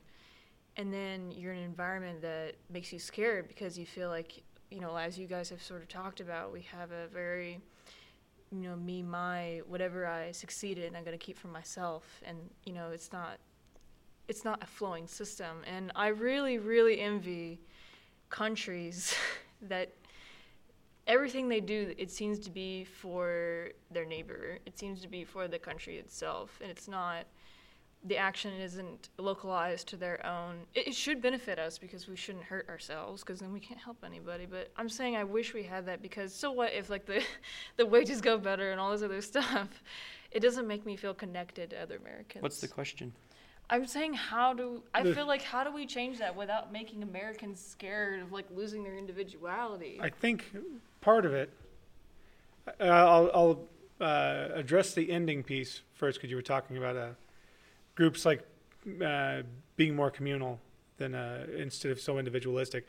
I think the biggest problem that America has in that, which is some people say is our greatest strength, I think it's actually diversity, because a lot of the countries that are most likely to give and to be, they're also very culturally homogenous. When you get into Scandinavia or Japan or some other places that have groups with similar history, similar backgrounds, and I think when you get that all mixed up, and you put a bunch of different people all together, then you get white people that are like, oh, why are you helping those black people? Black people, or why are you helping this other group? These other people, why are you helping those other people? Because we're fractured on a lot of levels, so we can't just overlook it, as a homogenous group and be like, oh, we're just kind of paying back to the whole, because we're not a whole. We're this fractured group. Right, but you're asking, how do you have a collective identity? Is the real question. How do you have a collective identity with diversity? And that's been, one of the questions of America. And that's the thing that I think that, at least for me, I've felt like the last several years has been disappointing in, because, or maybe that's just, me being more aware or paying more attention. But generally speaking, I thought that the way that we did that was by having a collective set of ideals, that we as a country had an ethos of sorts, and we certainly didn't always live up to the ethos. It wasn't something that we, had achieved and we're now everything's fine. We lived up to our morals. In fact, we often failed them, but we seemed to have them. It was a unifying concept that America is a good place. America will do the right thing, maybe not right away, but we'll figure out a way to do the right thing. And we know what the right thing is. It is, give us, you're tired, you're hungry, you're poor. All of you come that have been, displaced or marginalized, and there's a place for you in the world. This idea that that it's okay to have a moral center without it having to be based around some historic pretext. And I feel like we've moved away from that a little bit. The rhetoric that comes, the anti-immigrant rhetoric, I think, or the ideation that people who are poor deserve it, or are, that the majority of people who receive any kind of social welfare are lazy or are just taking advantage of the system. Those things represent a breakdown in the idea that there's like some value in people, which is what I think America had or seemed to profess to have at one point in time, is the idea that there was an intrinsic value to people, and that given not something perfect, but given an opportunity, people will come together, and that ability is what makes America function. But I feel like we've just kind of been like, fuck it, fuck those people. Those people are others. They're not us. People who didn't do something we like, well, they're the enemy. And it's become very, and this is true on both sides. It felt, I think, a little bit, and this is maybe just a perspective, it felt like it has been, really wheedled away at, after, specifically after 9/11. And suspicion and mistrust and all these other forces seem to have taken over. I don't know. I do feel like we should have some sort of unifying identity, and I feel like that's the thing that we've cast aside first, and then complain about the fact that we can't have one. And I guess that bothers me, because it leaves me a little bit adrift, because when I see Trump give those speeches, I think, oh, never mind. I thought I knew what America was. And it just turns out that I was wrong, and I should be okay with being wrong. But I actually don't want to be wrong. I want us to be better than those words. And, and that, like, that's what I want to contribute to. I want the work that I put in to, raising a family, or, just doing a functional job that has value in the economy. I want the effort that I'm putting in to go into something that I believe in, at probably a moral or ethical level. And that kind of rhetoric just makes me want to take my energy and put it somewhere else, to be honest. When I hear the things that Trump says, I'm not, Trump's going to ruin everything, right? Can you be specific? I mean, you don't have to be. You can keep going if you. Well, I mean, I could. Because we could roll through the Twitter account. I don't think I always hear him the same way that other people hear him. So. Well, I mean, I don't think that that they're sending us they're rapists and murderers or whatever. Like very first, a lot of people go back to that very first speech he made. Because it's a very strong and but if you harsh look at one. But there's information in there. Keep going with your idea. But sure, anything can be taken out of context. No, I mean some of that's like the coyotes bringing over young girls, and these young girls having to load up with birth control, because they basically use their bodies as things. Rape, in terms of rapists coming over, and then he's definitely hyperbolic, and he's lying about statistics on how violent some of these people that are coming over are. That's true. Well, it's not just immigration rhetoric. It's it's kind of this like conceptual tone that any like here's I think really what it is. It's not so much about any specific thing that he says. It's I feel like he cares about himself, and for all the different like maybe people in this degree, I think he would throw America under the bus if he thought it would make him look good in some way. If he thought it benefited him, the fact that it probably wouldn't is good, but if he thought it would, I think he would do it. I don't think he puts the ideals of America above himself in any way at all. I don't think he cares about the country. I think he cares about his popularity, and he cares about just saying the things. Like, I feel like, and obviously I don't have like his Twitter account right in front of me right now to read them off, but you just like, you read, I do read them, and it astonishes me how normal people seem to have, how much people seem to have normalized those things. Like, it's okay to do those personal attacks, to should look more to at the be mainstream cruel. media. I don't think they like it. They definitely don't normalize it. Keep well, going. I mean, but I'm not sure that they should. Like, I think pretending that kind of behavior is representative of American ideals is not something that I really want to be a part of. It depends on what they're hyperventilating about at any given time.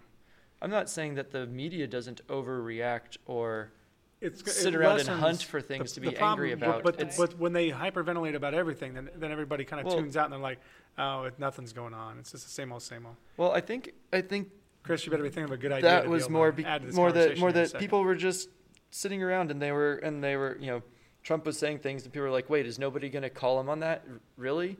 And because listening to I remember listening to in the early days of the Trump candidacy, one of the questions they just sit on the air, not talk about what Trump did. They would talk about what the ethical obligation they had as journalists was in the way they covered him. How do we cover him? When he says something like that, do we join the media frenzy? Because do we report on it? Because how do we not report on it when he says these things? Because he's at that time potential president, but presidential candidate at the very least. And so there was a lot of it was, this isn't normal. We know it's not normal, but we don't know the right way to cover it because we've never encountered anything like this that seems so seems antithetical to what we thought of as the values of the country. But clearly that's not true because he's gaining popularity. I don't know if I believe any of that, to be honest with you. And because values of our country, we're talking about. Well, I think a lot of people thought we had values. Let's say George Bush seems like a good guy, talks like a good guy, gets us involved in fucking wars to just bog us down and make us look stupid in front of the whole world. You want to talk about like going on a downward trajectory? Well, yeah, like Trump horrendous. has a big mouth. He says a lot of dumb shit.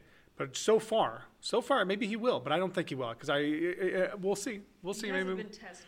We'll certainly see.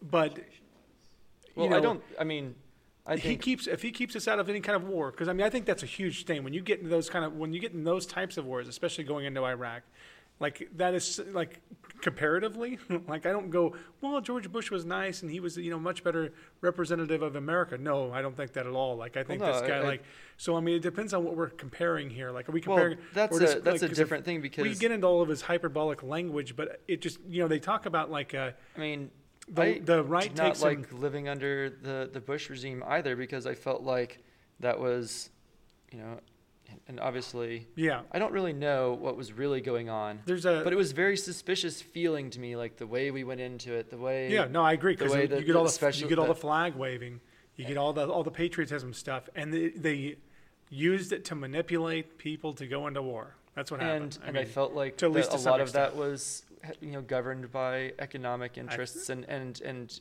companies pushing for the values of war. And the fucking neocons that still sit back there, who wouldn't I don't think they wouldn't have minded a Hillary Clinton presidency, and I think the neocons would have been pretty happy with it. They would love to get more involved in Syria. They would. I feel like they would love to get involved in Iran. I would love us to get involved in Syria if we would do it the right way, but we wouldn't. I think we should leave Syria. Well, I think you're right. Because I don't think we're there with. I don't think we have good intentions. Yeah, I don't think we're doing good. I don't think we understand the area, and I don't think we, and I don't think we know what's going on. I don't think we understand the area, and I don't think the reason we are there is moral. I think we're there because of some weird extension on the conceptual war on terror. There's one more thing. There's just one thing I want to say. Well, I think that's a bit. What do you mean by there? We're not really there. We're arming people. I think we have people there too. And we do have people on the ground in Syria. And we're shooting. No more than what Obama put in there. No, I'm not saying it was Trump. I'm saying Obama shouldn't have put the people there either. But Obama definitely was, when he got involved, was definitely not an extension on terrorism thing. That at that time it was about the atrocities being committed by the Assad regime. But he didn't back that up with any kind of real action.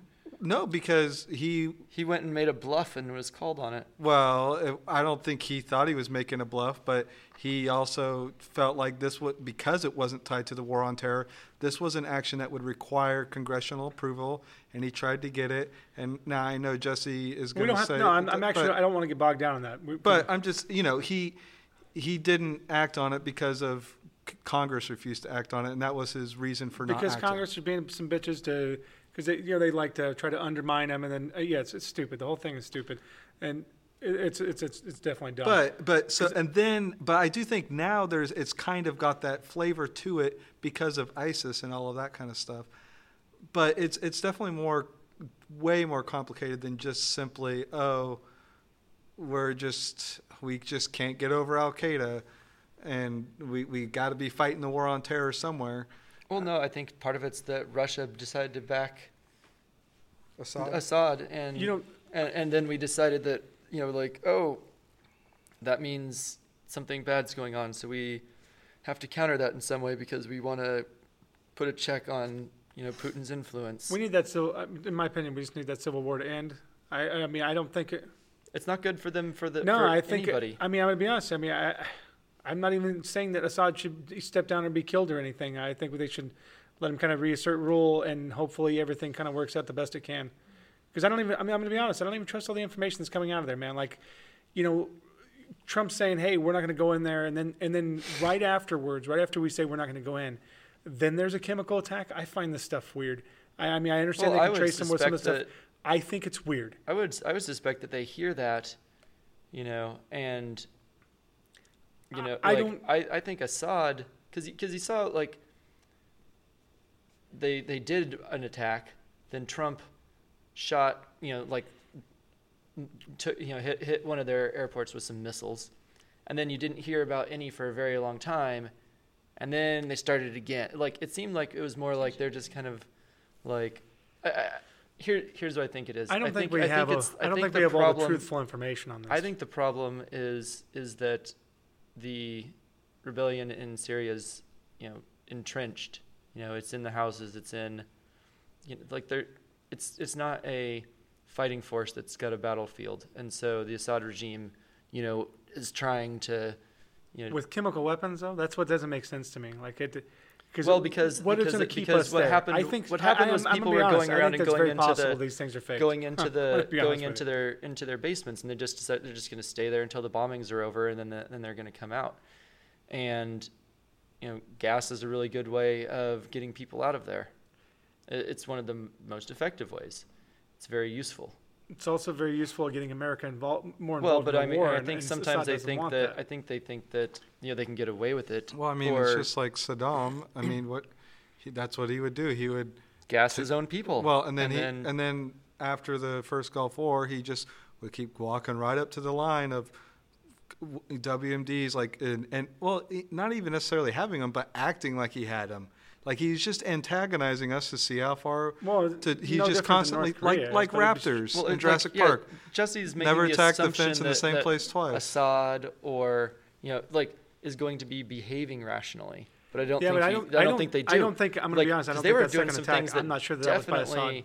Definitely, we're fucking with even Putin. I don't trust. Well, here's my thing. Based on what's happened lately, I do not trust our intelligence, and I do not trust people who pulled us into other wars. And I don't know what Assad has done and what he hasn't done. Maybe they did the first one. I'm not sure about that second one. I think the second one is odd. I think it is very odd. But the timing is odd. A lot of things are weird. In one way or another. No, I don't know. I don't know, but I don't trust our intelligence because our intelligence got a lot of bad shit in the last 20 years. I don't trust them now, and they want to, more. It's hard because you look at like the stuff, going into Iraq. These are the same assholes. Most of the intelligence that was coming out was saying no WMDs. We're not seeing this. Somebody was kind of cherry picking information as it was going up the chain somewhere, because our intelligence operatives, at least the ones on the ground, didn't think any of those things were true, and that was very, very, afterwards, if you go through the 9/11 Commission report, like they just grab all the files, and most of the files are like this is bunk. They were handing off stuff that they thought, they're saying, 10% chance it's right, or 15, like they're low probability, but maybe this could be happening kinds of stuff. And so I think what happened, at least then was that, and I'm not sure exactly by who, but, like what forces. I think the intelligence community was used to justify, the invasion of Iraq. I think they took loads of information, intentionally ignored large chunks of it, and then used that to justify part of their trumping up the need to become embroiled in that conflict. Yeah, and I'm basically just saying I think there's still a stain on our intelligence. But I'm saying I don't think that was the intelligence community as much as it was other aspects. I understand we had that intelligence, so did the branch. British. That this was going on, or the potential was going on. Well, I definitely think Britain was in on the trumping it up. I think that probably was happening somewhere behind closed doors. I say that without evidence, and nobody will ever have any evidence of that unless they were taping it because they're dumb. Yeah, like Michael Cohen. Do you have anything else to add, Chris? Or Nixon, who's already paid for his crimes. Yeah, but I mean, I would just say he did. Sorry, I didn't mean to dog on or pile on to. No, I mean saying but I definitely didn't. I wasn't proud of America under Bush. I'm not saying that. Yeah, and I wasn't particularly proud of America under Obama, to be honest. I don't understand. There were aspects of being proud. I wanted us to behave as a country that seemed to be, even if it was failing, trying to live up to those things that I thought of as American ideals, and these ideas really that come from the idea that humans have an intrinsic value all their own, and part of what America should be doing is, in whatever way, trying to make the world a better place. But how wasn't removing a bad dictator like Saddam trying to make the world a better place? I don't think they were trying to do anything for the people. They were doing it, I think, probably because of the way Saddam was behaving, and probably because of maybe even some personal issues. Well, here's what I think, without any real evidence. But no, I think what it was is it was a mixture of exploitation and trying to do the right thing. I think it was you had certain actors in the Bush administration, specifically Cheney, who prior to joining it was on the board of Halliburton, and gave a speech specifically saying how they needed to turn their company into a country rebuilding company. That would be what they made money on, is rebuilding countries after wars for the U.S. government. And so he goes in and he has a profit motive to make these wars happen. And I think he's the one who I know this is like evil this genius is a kind of stuff. Conspiracy theory. I know it is conspiracy theory, but I kind of have But actually, he goes in and he's manipulating everything that Bush is seeing. And Bush is a trusting guy, a good guy, he's not questioning enough, and that has always been his problem, and that was a big reason why I never liked him to begin with for president. And he just kind of accepted that Cheney was on his side and wouldn't steer him wrong, and he saw Saddam as a bad guy, and he was going to go in there and take him out, and the world would be a better place. But because he doesn't get bogged down on the particulars, on the details, doesn't ask the questions, he didn't have any plan for Iraq. He just trusted that his people would do it right. Well, and we made, I think, there are like other simple things, like we take our military and we're like, oh, well, you know, we're going to have a very decisive military victory instead of doing it more slowly and losing more people. But we do that by destroying all of the country's infrastructure, which makes it very hard to stabilize. Wasn't some of that under Colin Powell? Yeah. Because he believes shock and awe, he believes in that same overwhelming military force. See, the shock and awe itself isn't so much a. You don't have to specifically target water treatment plants and power plants when you do shock and awe. That's just even. Let's say you do. Let's, just take the most extreme. Let's say you do. Then we needed to immediately, rebuild as fast as possible. And that's not something that we did. We outsourced to Halliburton, who just trying to make a profit, is cutting corners. It's like it wasn't a very well thought out or well executed rebuilding plan. It was like, we'll destroy everything and then let them kind of private the economy fix it and make a profit doing so, instead of I feel like you could still do the shock and awe and mitigate the effects of that. Yeah, I mean, maybe. But yes, but there's probably a better way to do shock and awe. But none of those things make me feel good about it. Right. I think a lot of people died, and I don't think I don't think there was a lot of benefit to all of the suffering that people went through there. And Saddam Hussein was a pretty brutal dictator, but way more people died just during. That's what I'm saying. I think that's exactly how Syria would be too. I think we'll kill a lot of people, and it'll be for nothing. I think already way more people have been killed in Syria than would ever have been, severely harmed by, Bashar al-Assad. Yeah, and if we kill Assad, if we turn it all over, I don't think it's going to be good either. I'd like to also say our involvement in Syria has still been fairly minimal. I don't know that we really made much of a difference in Syria either way. You don't think Assad body count? I think Assad. I think the rebels probably would have lost by now, because we were their primary arms supplier.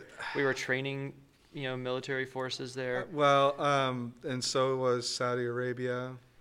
Well, that's true. Because ISIS exploded onto the scene there. Yeah, and then Iran's got itself involved too.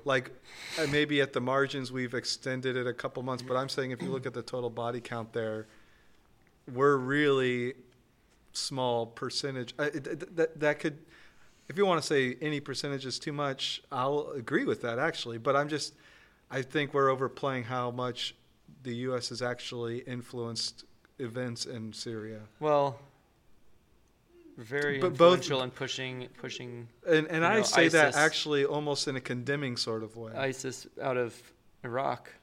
Right. I mean, that was a big part. The big part. Yeah, that. If we had done that sooner, then the revolution there probably would have ended sooner. ISIS being strong kept it going longer. So I guess if you want to say that we didn't crush ISIS faster, if that was possible, and we turned that option down for some reason, then that's something that would have extended the length of the war. I mean, yeah, there's a huge amount of things going on there. I don't know. I know that when we were going through the Iraq and Afghanistan wars, that there was genocide going on in Darfur, which we did nothing about.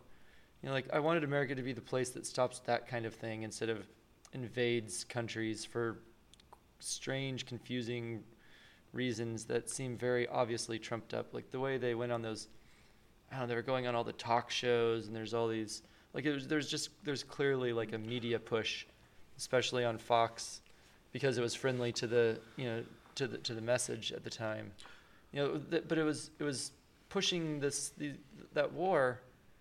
Nobody was thinking about it until, suddenly, we were seeing those grainy satellite images that were, airtight proof of weapons of mass destruction. While literal genocide was happening in a, where we could have done something about that without having to get bogged down in, sectarian violence in the same way that we did in Iraq. Like, we could have ended Right. the genocide in Darfur. That was, both the countries involved are, much smaller. The cost to us would be much less. Right. The moral benefit. I mean, I know the people who were experiencing genocide didn't love it, and that would have made America not just look good, but it would have been us acting good. Right. And I wanted to see that. Like, I envisioned, like, America in the past as that sort of country. The country, maybe takes a little while to come in and do the right thing, a la World War II or something, but does, like, makes an attempt to, do the right thing. Probably why we're cynical. But I don't think we do. And so, I think most of the time it's just that individual mandate, the idea that as individuals we have a right to as much of the pie as we can take for ourselves, and that motivation, that attitude leads to, the idea that we have to do things for the corporate interest, and we are led by that in the end. And that doesn't make me feel like it's hard for me to want to care about that as a overarching ideology, I guess. Jesse, any responses? No, I don't think I have anything to say to that specifically. You gotta get closer. The longer I hear you guys talk about foreign policy, the more powerless I feel about it, and the more I feel like, well, what those ideals, ethical, compassionate, and practical work for others, how can we do that actually locally? Because I feel like I have more an ability to do that locally than I could ever do for Syria. That's like, be a good person and right. take care of the people around you. Try, Right. and that includes, taking good care of yourself, not being, a drain on people as much as possible. I just think it's Like, amazing you guys can do that, because I can't talk about the foreign policy stuff for very long because it makes me feel very powerless. It's like, but we're powerless in it. Like, we're talking about it because we're trying to decide, how do those things inform our lives, and if, like, for me, when I think about them, the way it informs my life is it makes it difficult for me to want to put energy into the country. And that's honestly what it makes me feel. yeah, but then we'll just end up like Russia, where it's like No, everyone's just not putting energy into a corrupt system, and therefore it'll never. Well, be no, fixed. I want like, so your questions are how do you fix it, Yeah. or what do you choose to do if you can't fix it? And so that for me is like, well, I don't know that we can. I don't see a structural way to address it, and so. What about cultural, like a movement, people caring again, organizing principles of these types of ethics that that combine and relate everybody finally.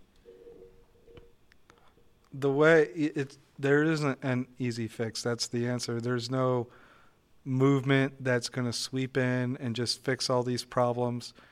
And if that's the only definition of having power over the situation or control, then yes, you're right. We are powerless.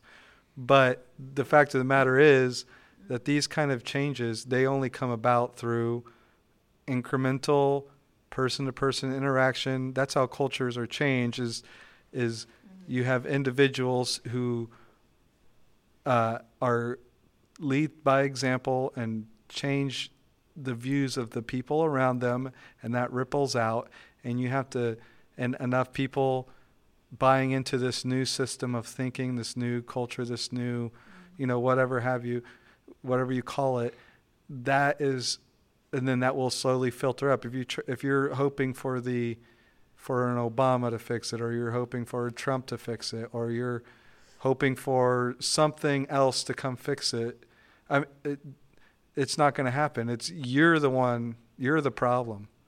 So this kind of feeds back actually to this kind of feeds back to Jesse's point about, take care of yourself, you'll take care of the society.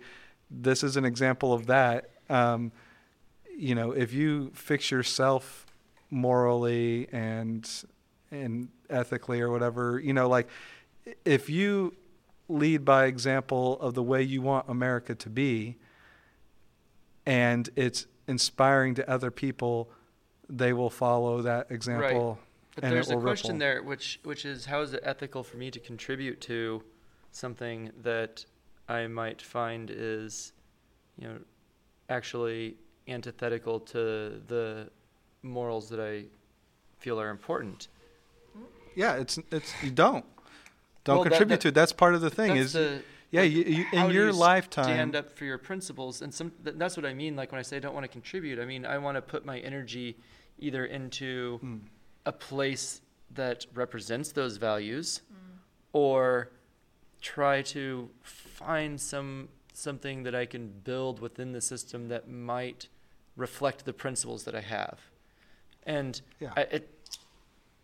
I'm always trying to find that second thing, because the first thing feels like giving up,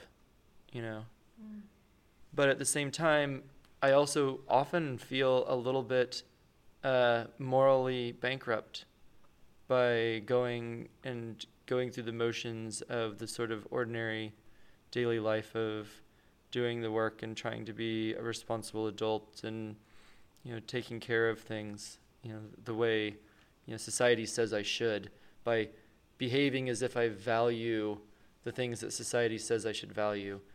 Like, I you feel like a schmuck a little bit. A little bit. Yeah. Like, not like, I don't care if I'm a cog in the wheel, if the wheel is pointed in the direction of, my principles, but they're not. Well, how could you ever know, America's so freaking big. How could you ever know I'm just Brant over here doing my best? How could you ever know what the rest of America is really doing? Like, how could you ever get a pulse on that? I mean, especially with the media and all that stuff, and you just gotta focus but I mean, on like, the good, the fact right? that the media is a crazy reactionary thing, that's a clue. The way we behave publicly, the things that we as a culture idealize. Like, I think there's certainly a large percentage of the country that doesn't just like Trump, but idealizes him. Just like there's a large group that idealized Obama, without either group really giving a whole lot of real thought to it. Really, just an emotional, an emotional experience that led them to that sort of sycophantry. Well, I definitely don't think it's so far gone that you're an alone person doing Well, more I'm not work saying in an it's alone world. that I'm alone. I'm saying that it's difficult to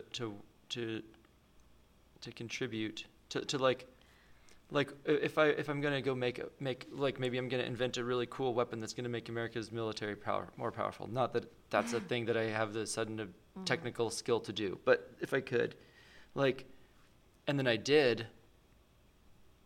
I feel like that would be a bad thing for me to have done.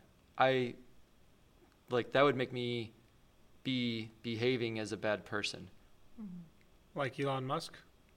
Is he making a cool, or is it just? No, I'm just saying he makes a lot of different military equipment, or helps with different things. Right. He's just trying to be Tony Stark. No, I think you give an overly negative view that I actually don't agree with. Because I think there's so many different, because you keep hitting on a lot of the bad things that we're doing, but there's so many different subcultures in America. Like, so there's pieces that are not shining the best, but there's other subcultures that are really good. And there's other things that are going on. America it's just so large and so decentralized. I think trying to look at it is just like, do we do good? Do we do bad for the world?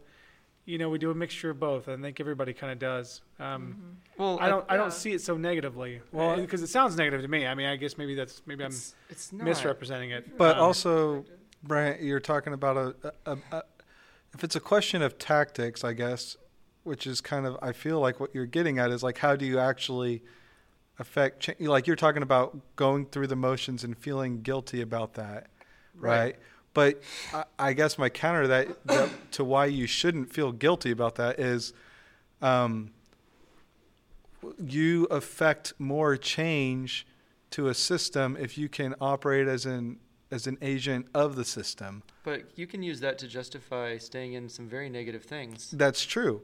But so then the question becomes, at what point is the system so corrupt that you have to rebel.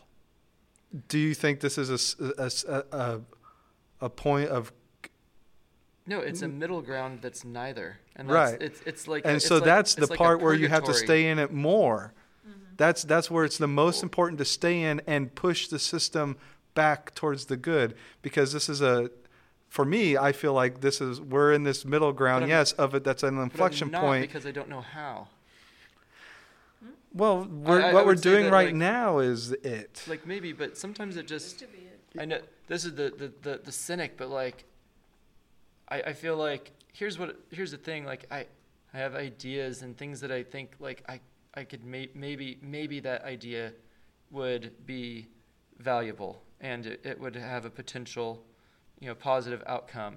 Why am I not working on it? Well, sometimes I'm tired or I have other, quote, obligations, or sometimes I'm just demotivated. Like, you would think that, like, some of the things that Trump said would motivate me to try to, like, correct, but instead, like, often, and I don't mean to feel it, but I'll listen to his speech, and then, like, I listened to the Russia speech, and I wasn't, like, going through it in a super rational way, saying, I agree with this, and I disagree with this, and I agree with this, and I disagree with this. It's more that just, like, the general feeling that I felt after listening to it was just, like, malaise. It was, like, it was an emotional response, right? I heard it, and it was just like, I don't care about things right now. Like, without a specific reason why. Yeah, that conference. Like, that conference just made me feel, not anything specific. I wasn't sitting there going, that one thing he said really pissed me off, and now I'm an enraged person. It was more like I just listened to it, and I was like, God, I just don't like things. But I don't like listening to this. I think that was good. I mean, but it's good, though. I mean, like, I don't understand what the negative part was. Well, what I'm trying to tell you is I didn't identify some specific aspect of it that was like, that's something Trump did wrong. It was listening to the thing as a whole just left me feeling a weird emotion, a listless kind of uncaring emotion. And I don't know why. The only thing I got out of it, like, I don't even, creepy thing. I barely don't even listen. I mean, I don't even really listen to the specific words. They're just words. The end of it, I mean, like the beginning and end of it is, we're trying to have better relations with Russia. That's it. Okay, no, I mean, like the specifics of it is like throw them all out the window. Don't even matter. That's like a content thing. There's something weird about it, and I think part of it was that I felt like it was the only time I've ever seen Trump look like he was the child in the room.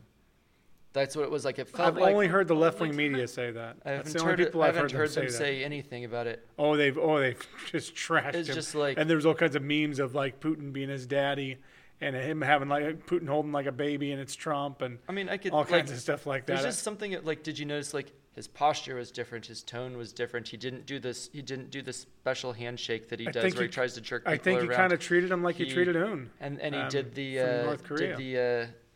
That like very weird. I think he's being like over conciliatory to enemies, like he does with Russia, North Korea, and what he kind of does with China, and what he's trying to do with Iran. It came out today or yesterday. Maybe that's right. Maybe it's like the best strategy. That's in the how world. I feel like. And no, I'm not saying that it is. I'm just saying that's what I think he's doing, and then he's going to see if it backfires. Like if somebody plays nice with Trump, he'll be like he'll say, oh, how great or how powerful the person is. He said a bunch of real nice things about Un, like a bunch of things, and people are like, you can't say this. This guy's a terrible dictator. That Trump goes to flattery in these situations, and he does it every time. And I guess people are really upset by it. But I've already seen it enough with Un. But he didn't start out that way. No, he didn't start off that way. But and what about Theresa May? With to her face, he said a bunch of nice things. And I don't know. To her face, off camera. Yeah, but at the same time, I don't know exactly. I didn't get to hear specifically what he said to the Sun magazine or whatever it was called. Sun, right? So it was like a tabloid that he did an interview with, and then they leaked part of the audio, but not the entire audio. And maybe that's... But in front of me, I watched the interview with him, or the whatever, with him and her together, and he was and he apologized. He actually came out and apologized about it, and which was unlike Trump. With typically.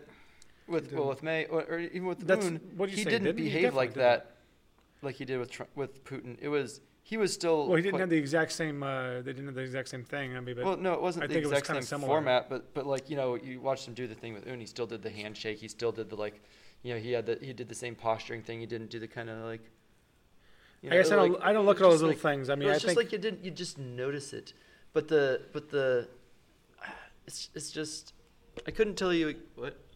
You started this talking more about malaise and less about analyzing. Yeah. Trump. Yes, I know, but I was going to try to get back to that. That basically, the feeling of it is what I didn't like, and it wasn't a specific thing, and maybe it isn't even the fact that he seemed, subservient. Like, honestly, I really don't care if he's subservient, and I'm not even saying he is. I just don't care. But it was just like I watched that and I felt like. What is this and why should I care about it? And maybe you shouldn't care about it. I don't understand. Well, I mean, here's my thing though. Like, if you're wanting world peace, we need to be talking to Russia. No, because like this is if we something want world that's peace, good. we need to talk to China and Russia. Russia is a minor player who, if they fall apart, has more nuclear weapons than everybody else in the world other than us. Yeah. That seems but seems China like has somewhat of a big of deal. Nuclear weapons. They have way less. I mean, there's so much less. But they still have enough than to both destroy of us. the world. That's enough. Okay, very possible. Very possible. But China is doing quite well. But I mean, yeah, they're one of our big adversaries. But we need to be able to talk to Russia, North Korea, and Iran. We have to be able to do the three. If you want actual world peace, where we're not fighting these fucking proxy wars all over the place, we need to be able to talk to Russia. So maybe we'll get out of Syria. We'll get a better relationship with Russia. Maybe we'll get out of Syria. Assad will take back over. Russia can go back to doing what they're doing. Of course, they're going to keep playing games. That's what Russia does. I don't believe anything they said. But we're going to have open dialogues. We're going to have to. I mean, it's a step. It's not the end of the game. I'm not saying that you shouldn't talk. So I don't understand what. I guess I don't understand what you're saying. Well, I'm trying to tell you that I don't understand what I'm saying. Maybe it seems like you're having a problem getting motivation from what America is doing on a foreign level. Well, which is kind of it's just like watching it all, and I try to watch. Like, one of the things I do, I feel like I do a good job is I avoid watching any analysis and any editorial I'll just watch the talk, and I avoid everything else, and I just watch that. I just watch that. Just listen to this speech. I just read that tweet. I don't read any of the comments. I don't listen to any commentary about it. I don't read any stupid fucking articles about it. You just watch it. And when I do that, and that was my attempt to get out of the bullshit reactionary crazy thing where everyone's just fuck it, Trump's a dick or Trump is God. Trump is dick God. Could be, or a god dick. The god of dicks. Phallic symbol. But it just backfired, and all it did was make me feel bad. Like I said, it wasn't a specific thing. It wasn't any one specific action. It wasn't anything. It was just I watched it, and it just made me care. It made me apathetic, is what it made me feel. In your day-to-day life? Overall, it made me. Yeah, it just bred apathy in me for some reason. If this isn't helping you, well, yeah, I quit. Are you going to change? Oh, so you're saying you after I haven't listened to a single thing, ever since the Putin Russia thing. Welcome to the good I know place. once in a while, you can't avoid hearing that this happened or that happened or whatever. But I quit listening to every speech. I quit listening to. Do you ever get the feeling that the last couple years it's been a lot of people trying to focus on the good stuff, which is usually whatever the hell was in their life that is just not all of this I think some people are trying that. I don't know. Though sometimes I get afraid if I ignore it, it'll just blow even more. But then I realize me paying attention to it is not going to change. I don't know. It's going to blow up. I don't know. But Chris is just what Chris is saying is you just put your nose down and you do the work. But something about it is making it hard for me to want to do that for some reason. One thing I figured out. I know Chris is about to jump in there too, but one thing I've definitely that I think everybody has to understand when it comes to Trump is you got to stay out of the weeds. If you just stick in the weeds all day, you're going to be very unhappy. You're But going to be don't stay in the weeds, he get doesn't exist. No, you can't. There's nothing to him but weeds. No, but I'm saying I don't think it's all weeds because there's big policies that are he's doing these things, but he says these other things, and it's okay, I don't like what he says. All right, I'm gonna don't want to do this. I believe in unilateral trade deals, of which I have made zero. Well, I think they're making one with the UK, aren't they? I believe they're making a unilateral one with the UK, and they're trying to make other ones. But and how long is it going to take to get one with all 25 countries that were in or however many there were in the TPP? Or the other one there's another trade pack from different part of South America. I was going somewhere else with that, but now I don't remember. You're going to be a European citizen. I don't remember where I was going, Chris. Depressed. I know you. If you remember what you were going to say, jump in there. Well, I didn't clarify my position here about putting your nose to the grindstone. Well, first of all, I didn't mean that in a political sense. I didn't mean just listen to the politics, and debate politics left and right. I just live your values and don't disconnect from people, not the news, but from people, and live your values and just try to lead by example, and people will respond to that.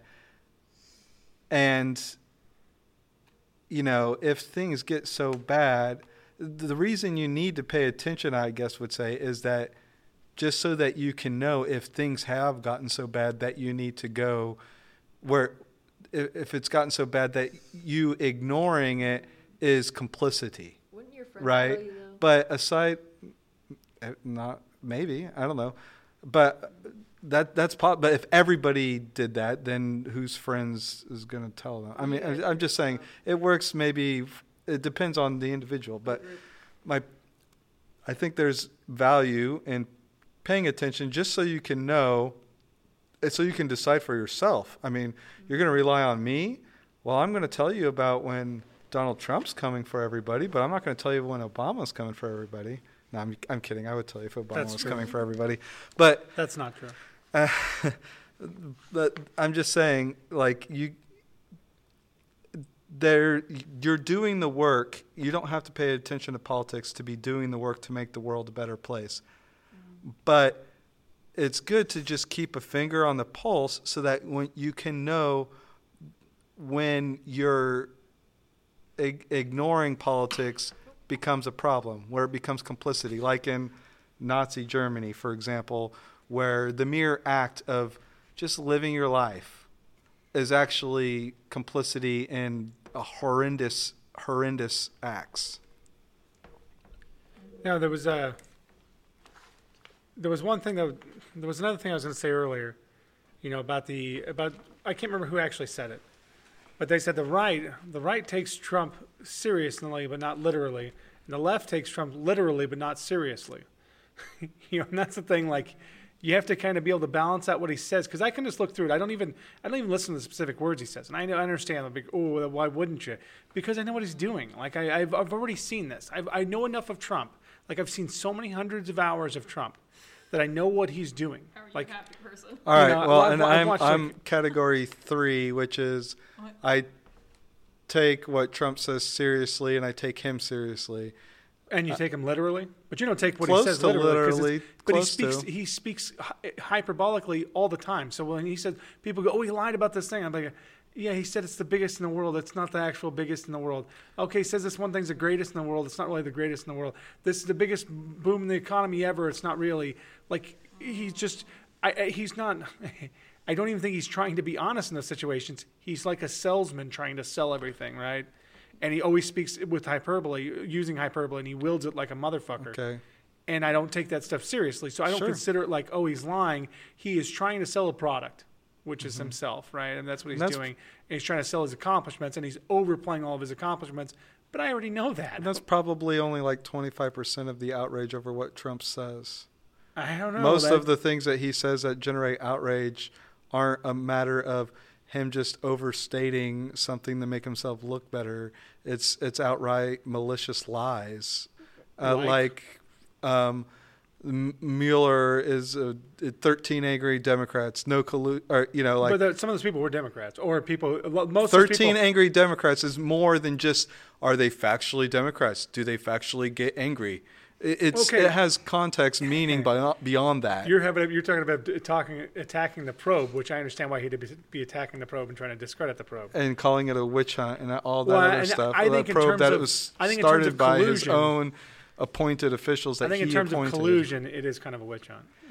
Collusion. But that isn't even the focus of the probe. But that's what he's talking. When he's talking about it, and he clarified it. He's clarified it just recently. Yes, he did. He said it specifically that the witch hunt part was directly related not to Russia interfering, but to his campaign working with Russia.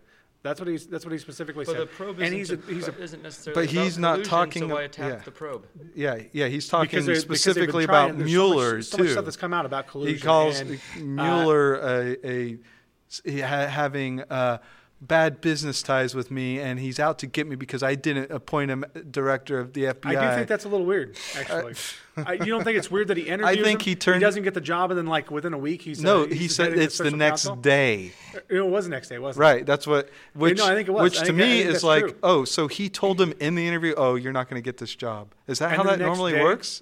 Is that how it works? How you come in for an interview for a position, and they tell you at the end, oh, you're not going to get this job. Trump, I did hear the next day. I have never heard that disputed. That's true. I have no idea. Like, I think Trump's just throwing stuff against the wall. It's like exactly. And he does, and that's problematic, and that needs to be called out. And that's okay. Then what about all the times that Obama lied? I mean, okay, because I can point to a fucking 100 of them, dude. He just lies in a different manner. You know, like Trump's more boisterous about it. Obama would do it slyly, and then you'd be like, well, it's not technically a lie. There's it's whatever. It's this or that. It's like, come on, man. Like, I mean, that's where we're getting to this. Like, yeah, okay, Trump, when he's totally hyperbolic all the time. So if you're going to fact check all of his hyperbole, yeah, they're all lies, I guess. All right, so give me the Obama lies. Oh, do you want to talk about his whole camp, his whole group of people lying about Benghazi? Yeah, that's blaming bullshit. it on they didn't blame it on a video. That's a lie. Those were talking points specifically set up. And in the heat of the moment. Gosh. No, that was set up, dude. I think that's pretty fair. I don't know that if was set up. But I think they definitely did the thing that they always do, which is they run and try to explain things before they have all the facts. I would now. Yeah. I wish Matt was here, but we can talk about Fast and Furious. We could talk about the IRS scandal. We could talk about other pieces that he did not. He comes out. Obama comes out later and goes, "Oh, there were no scandals during my presidency." Isn't that what he said? There were no scandals during my presidency. Didn't get investigated. Okay. No special counsel. Yeah, that's okay. Yeah, he had no special counsels. Sure. Well, let's not bullshit here. Dude. Well, the IRS thing. Okay, I mean, they were specifically targeting patriotic right-wing groups.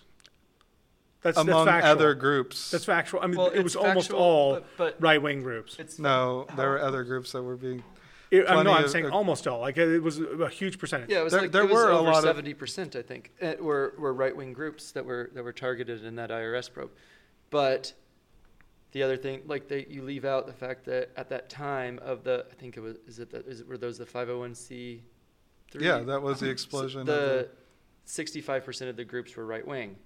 So it is a bias, but it's like not. I'm pretty sure everything that came out was that the IRS was obviously biased. Well, right, and I don't even think there's really a dispute of whether or not they're biased or not. Also, it was immediately investigated and dealt with by Obama. He didn't lie about it at all, and I'd have to go back. And check that. You're saying that the only way he could have lied about it is if he personally or his or through extension his not organization, his administration.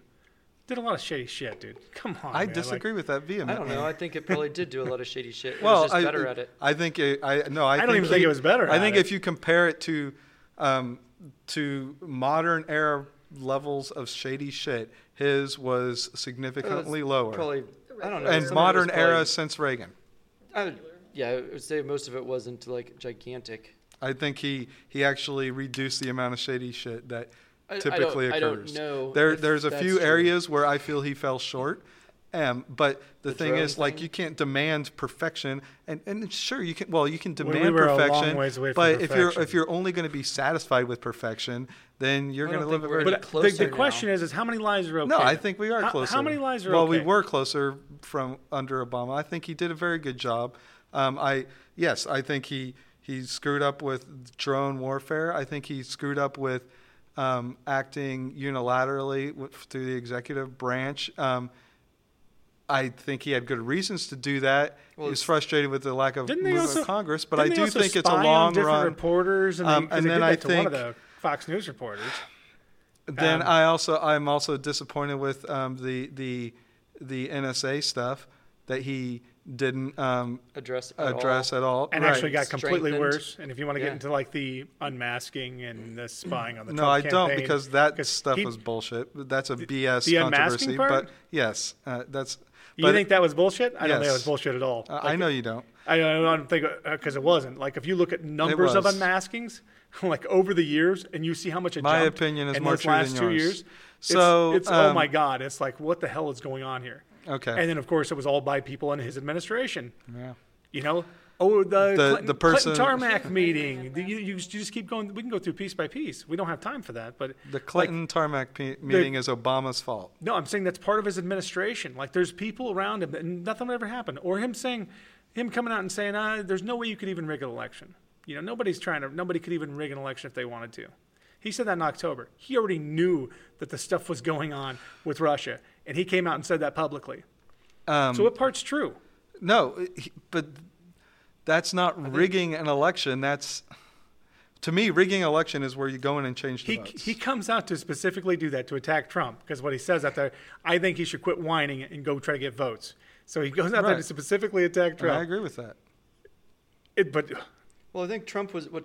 I don't see anything shady about that at all. American I don't see a lie there. In case he lost. Yeah, that's the thing. Like you don't see when he lies. I'm not saying that specifically is a lie. But he has tons of other lies. Okay. How many lies are okay? You can't give me a lie. How many lies are times really? 10 to the 23rd. You haven't.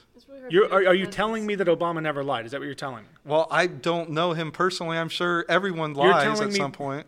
But well, I'm actually going to say that most presidents lie and have to lie sometimes. I guarantee we can I guess the biggest lie I can think of right now having is no scandals is a lie. The biggest ridiculous. Lie I can think of right now is him saying you're going to be able to keep your doctor. Was that a kind of a big lie? I actually don't think that was that big of a lie. That one was kind of okay. That was I mean, comparatively, but anyway, how many lies is okay? I don't know what the number is, but I would say that with Trump, it's like he's at like infinity lies, and Obama was at less than normal for a U.S. president. I don't think that's true. I think you're just on his side. Yeah, I guess I'm just a sycophant. I guess you are a sycophant. That's true. But that's obviously true. I think Obama was a good administrator, and that meant that he was, sometimes. But his administration was terrible. Well, I mean, when I say good administrator, like you meant like he had like good. He ran a tight ship, I think. Like actually. Was very organized. Like you can agree or disagree with policy or the decisions he made. I know another time he lied organized. Because he said he didn't know that Hillary Clinton had her own server. Yet, from Hillary Clinton's server, him and her contacted each other through email. And love to see you lie. They had emails going back and forth from each other from her server. That had her server stuff. But he didn't know about it, supposedly. What about all the times he knew about it? So when you send someone an email, you know what server you're sending it to? I think it showed the information on them that it was hers. Like they knew about it. They knew. That's not something that's immediately obvious. I think all the information's out there. I think all the information's out there. There may be something else. If it was just the fact that they emailed each other, then there's no way to know that it was her personal server. He knew that it wasn't. He knew that it wasn't on the fucking government servers, like where it should have been.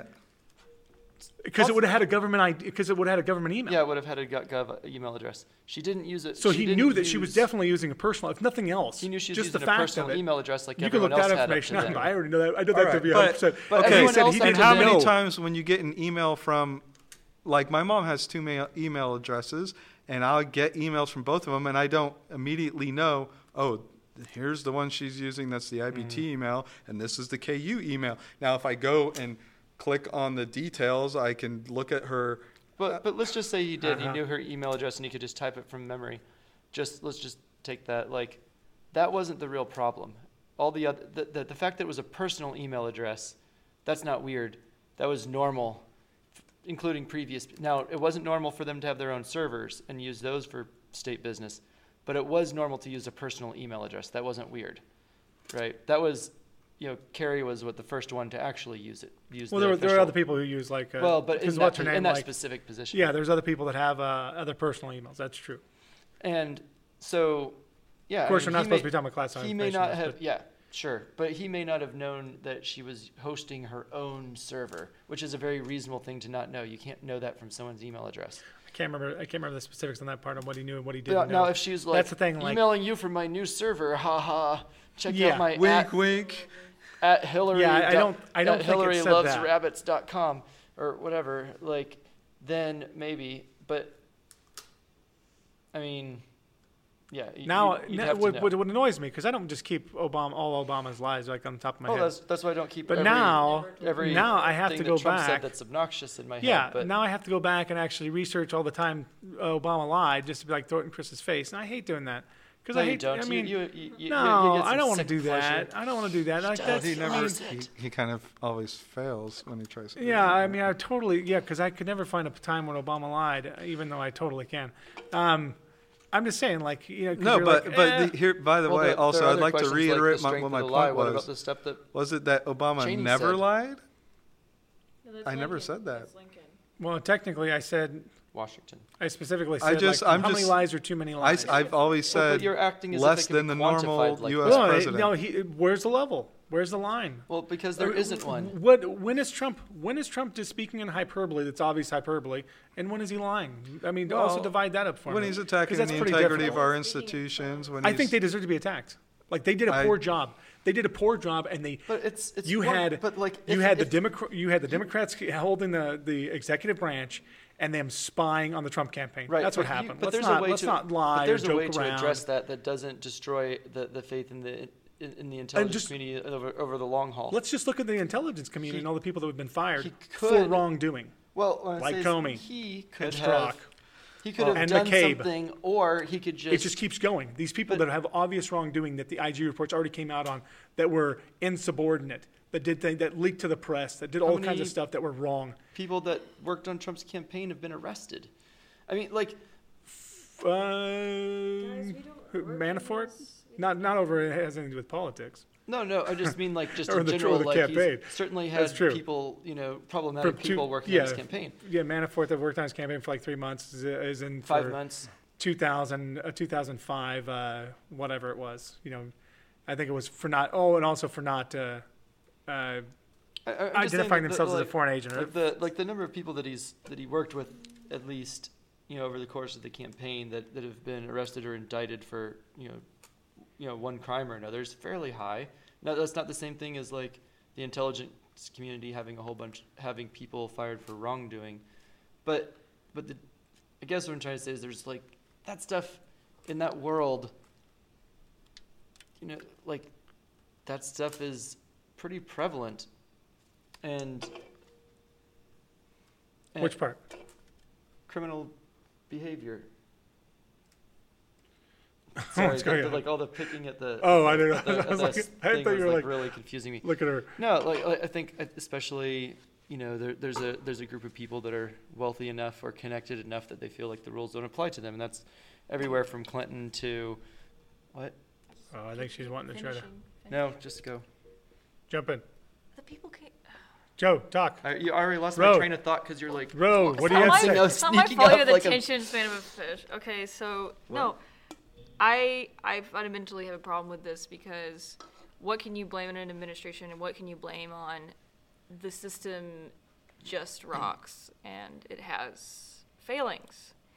We're like, oh, it has failings. Let's just and then this blew up. You don't attack it. Is my point. You figure out a way to fix it. How do you know as like Joe Schmo like, oh, this was definitely this administration's fault? Well, we not don't. the organization. We can argue government. About it. But none of us, we might think we know. I definitely don't think I know. We think I we definitely know. know. But knowing, but thinking Chris we know knows I for know. thinking we know over here. for a fact it's crazy. But that doesn't matter. Well, because you don't know if they had a problem because it was unavoidable, or because they actually caused the problem.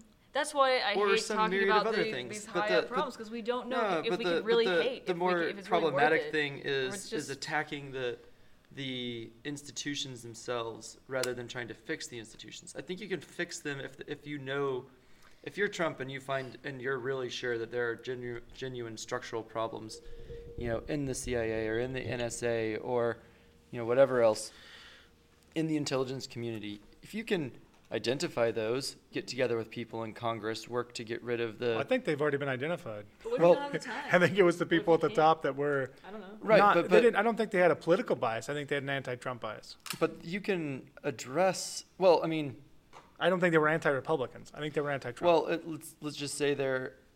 But okay, if they're anti just one individual, is that because the individual is really good and the intelligence community thinks that there's nothing suspicious going on, or does that mean is it possible that they actually had real legitimate reasons to be concerned about him? Well, how do we know? How would we know? Based on leaks or by what people have already said. Just like even though Strzok wanted everything Trump to lose, he was like, I just have a feeling there's no there. Like he even admitted it when he was about to jump onto the special counsel. There's a lot of didn't pieces. think they were going to find like a smoking gun kind of thing. And he'd already seen some of it. That's part of it. This has already been going on.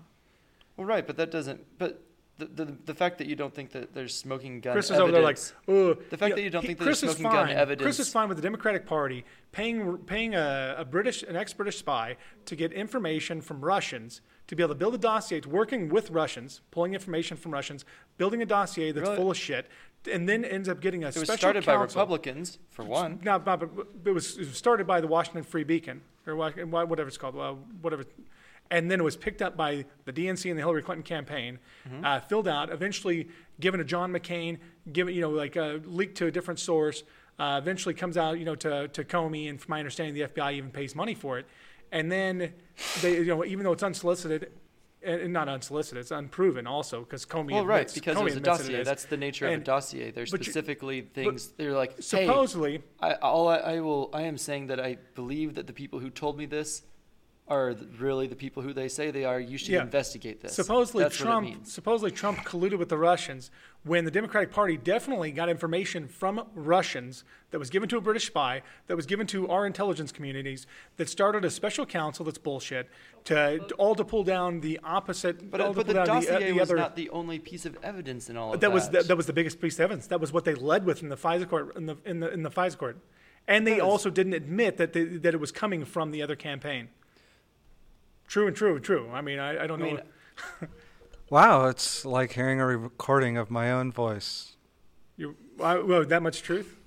Just exactly what I believe. No, I'm saying you're over there rolling your eyes and stuff. No, those are all facts. I mean, also it's true that, no, you said Chris is okay with XXX, yes, and I hadn't said a word. If you read you inferred all that from an eye roll. Yes, from an eye roll. Steele, I figured it all out, and how right I was. It's quite obvious that Steele had no real clue what was going on in terms of But Steele was anti-Trump. But still didn't want Trump elected. He said so himself. Yeah. He was very anti-Trump, and he didn't know shit other than what these Russians were giving him information. Right. That Trump liked to be peed on, and Trump liked whatever, these other stupid things. That was in the dossier. It was in the dossier, but other things from the dossier. dossier. I don't think there are other true. things, or maybe and I don't have it in cares? front of me now, but there were several other things from the dossier that have come out as they turned out to be true.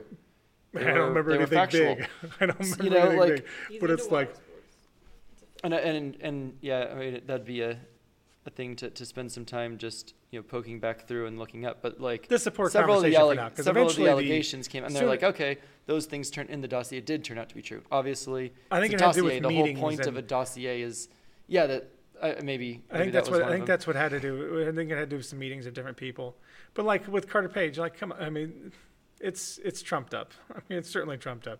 But there's no point arguing about it now, though, because there's going to be pretty soon the findings are going to come out, and then we'll know, and or we'll have as good an idea as we possibly. What will happen is if it completely absolves Trump, then everyone on the Democratic side is going to jump through their seats and be like, no, look at all this evidence, blah blah blah, and freak out, and try to find some way to retie it to him. And if it comes out and says that that some of those things were true, and Trump did have some knowledge of these things, or worse, then all that's going to happen is the Republicans are going to say that the Mueller probe is purely politically minded and refuse to accept it. It doesn't matter.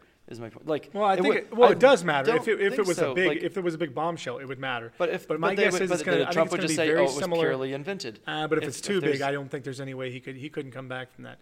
But I think it's going to be like Comey. I think it's going to be very similar to the Comey-Hillary exoneration, where he's going to say there were satellites, people that worked for the Trump campaign that were definitely dealing with Russians, and this stuff was going on. But we don't believe we couldn't tie it all the way up to Trump, and basically it's going to kind of exonerate him in a way, but it's going to hurt the credibility of some of the people on his campaign, which is kind of what we already kind of know. Which is kind of we're basically at a point where I think that's what they're going to say. Lots and lots of people on the campaign clearly seem to be communicating with Russia for some reason, not either for dirt or to figure out ways to alleviate sanctions, which is not something they should be doing. Plus, the Hillary campaign also went to Ukraine. Just pointing out, actual representatives going to the Ukraine to get information on Donald Trump. Chris, why are you okay with all that stuff about Donald Trump? I can't even remember all the various okay details of the dossier. straw man you constructed. If the dossier was the dossier was the only piece of evidence it was what they led with. presented to, it was what they led with, and McCabe said they wouldn't have got the ability to be able to spy without the dossier. That's what McCabe said. Well, who knows if whether or not that's true? Because Comey also says, well, that's not true. There was a lot more evidence.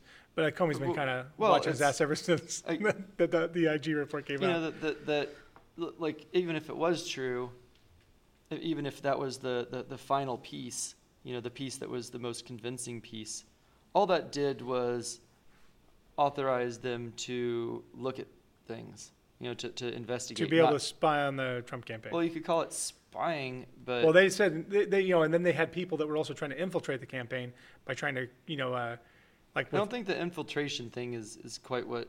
Well, I think there were two or three people that approached the campaign that tried to at least get information from the campaign that were like informants, not spies or something like that. Well, yeah, they weren't embedded in the resources. campaign. Yes, they weren't embedded in the campaign. They just went and asked some questions. Yes. Which seems like a pretty reasonable thing to do if you have any concern.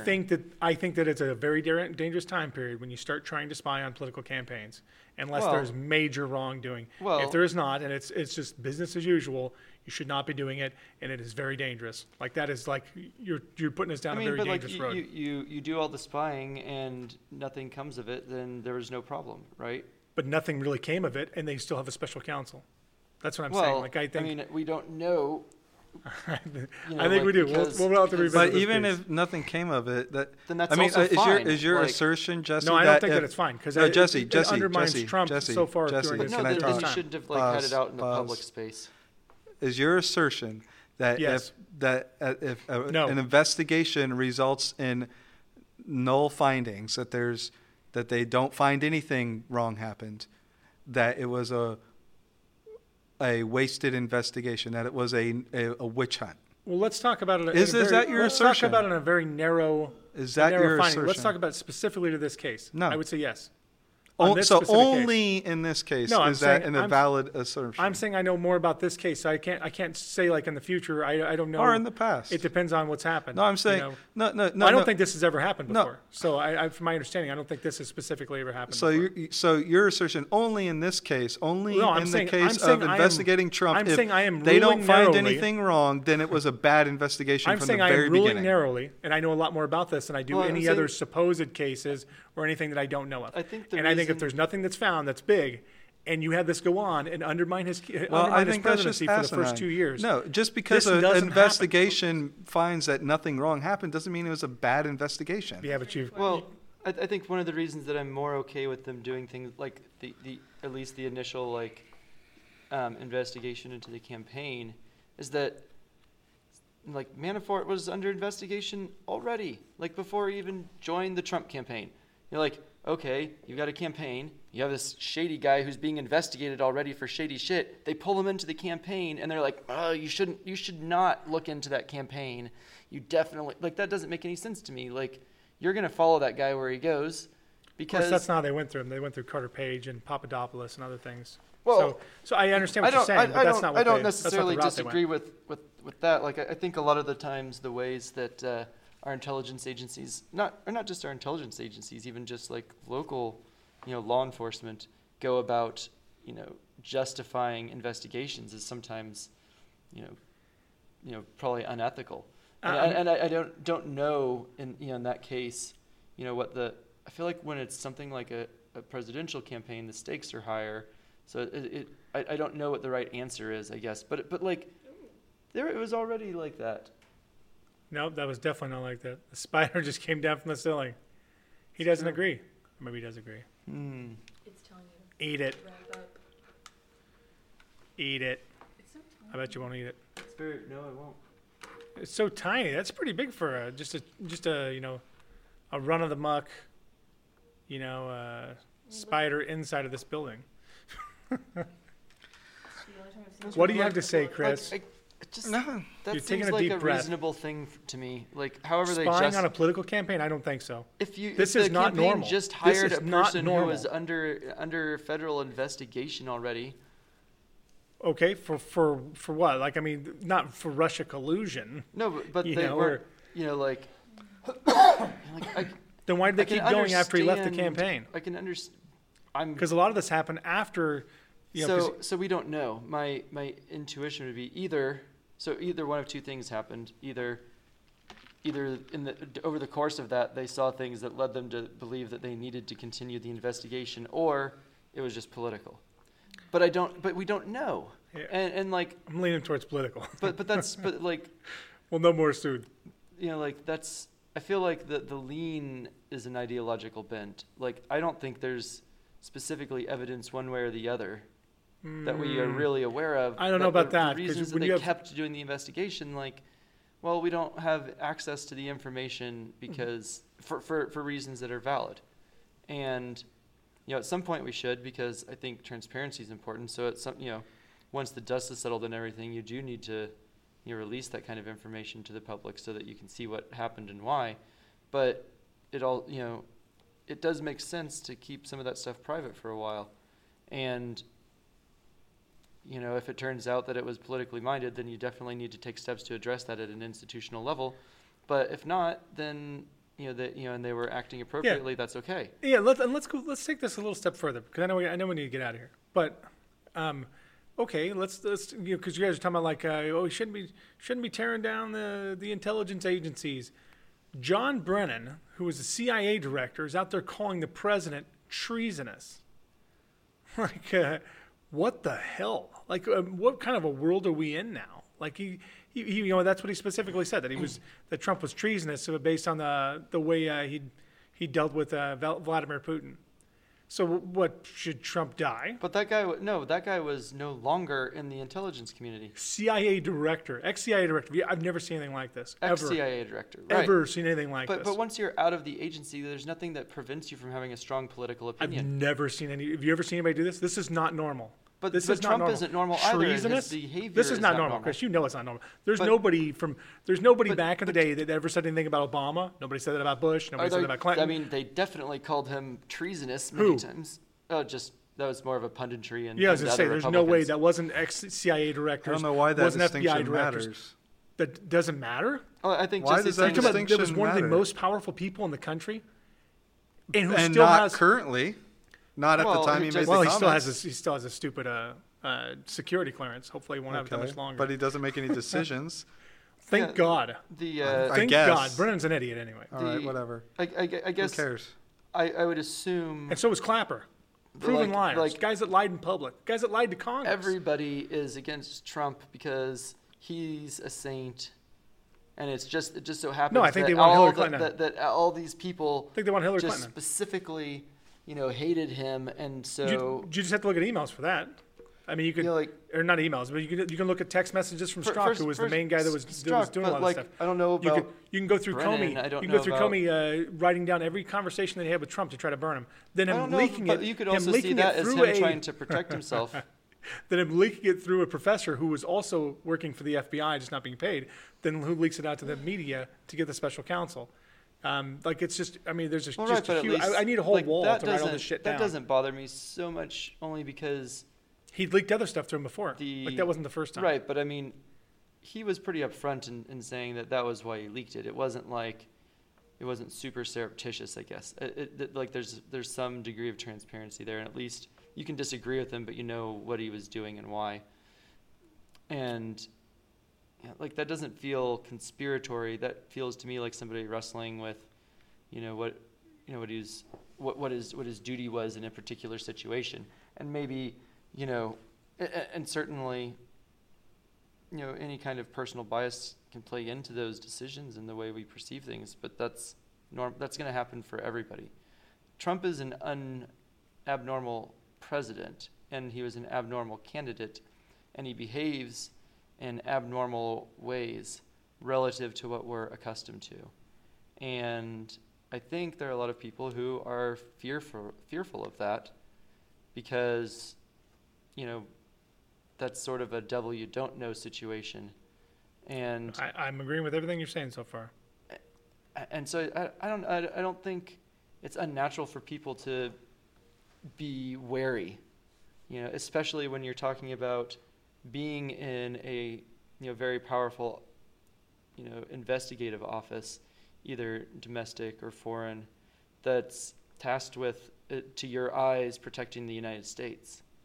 And like Clinton, for all of her probable corruption and other issues, like she was more of the devil so I think they were less wary of her. Yeah, true. And I don't think that that's evil or bad or wrong. I think people would have known what to expect with Clinton at the very least, and they could have and would have kept an eye on it for anything that they felt like their duties would have required them to intervene on.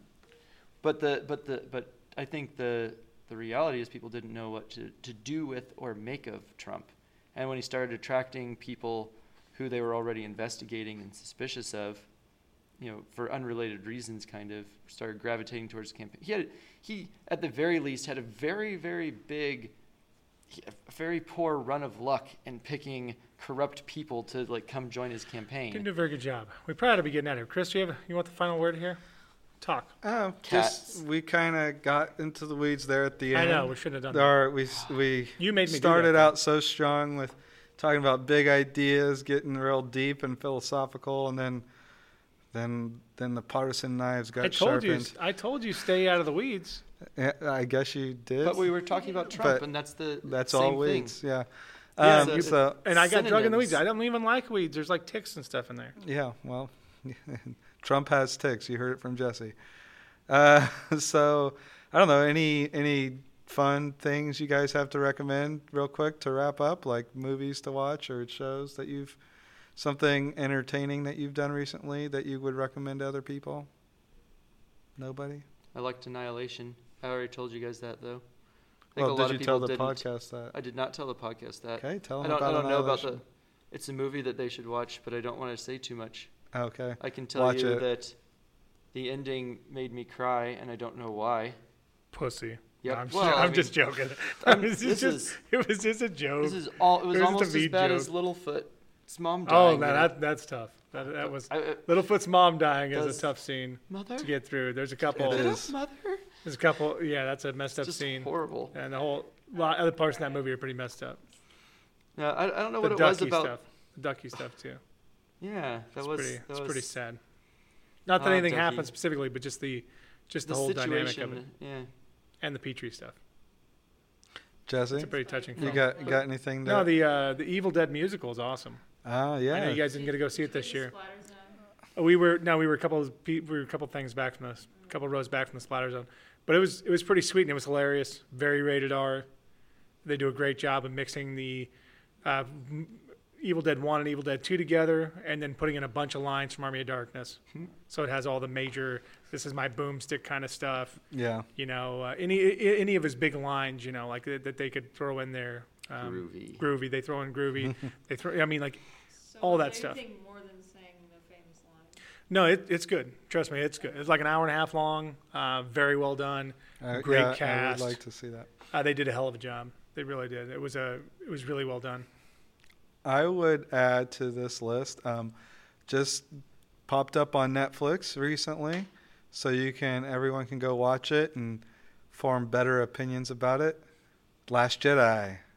And with that, that's a wrap, so that's guys. what I recommend. So that, yes, Annihilation, Evil Dead the musical and The Last Jedi on Netflix. Yeah, I went. Keep Go going. ahead. No. No, I went back and watched The Last Jedi because I thought, I'm gonna like it more. Oh, I fucking hated it more. I ended up hating it more.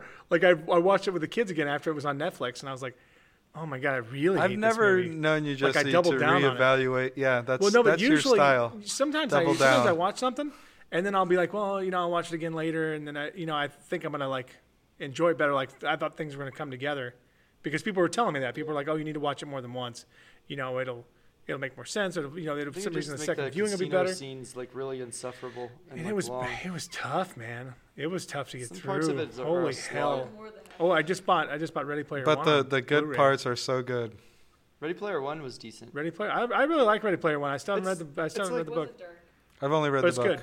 I haven't seen it yet. It's a kids movie, but like a good one, like a well-made Yeah, good one. like a well-made kids movie that reminds me of my own childhood and has some pieces in it that I don't know, just makes me nostalgic for certain things. All right. Well, that's it, guys. Thanks for joining us. And I can't believe you listened. we had a guest today that we didn't properly introduce, Ro. She chimed in. I don't know that we can hear you, whatever you said. Technically, I could probably find a transition point somewhere in there and get rid of all the Trump stuff if we want. And just have all this and then just have the ending. Well, so if you're with this piece. if you're hearing this right now and we didn't talk about Trump and you're really confused, Jesse cut it out and you missed so much good stuff. You can get the It director's was actually cut. our best stuff, but you have to pay us money to get it. Yeah. We will put it up on SoundCloud For 3 cents No. for the director's cut. You're gonna have to pay quadruple what you currently pay to listen. 3 cents a minute. All right. So, all right, you guys. It's been fun. See you later.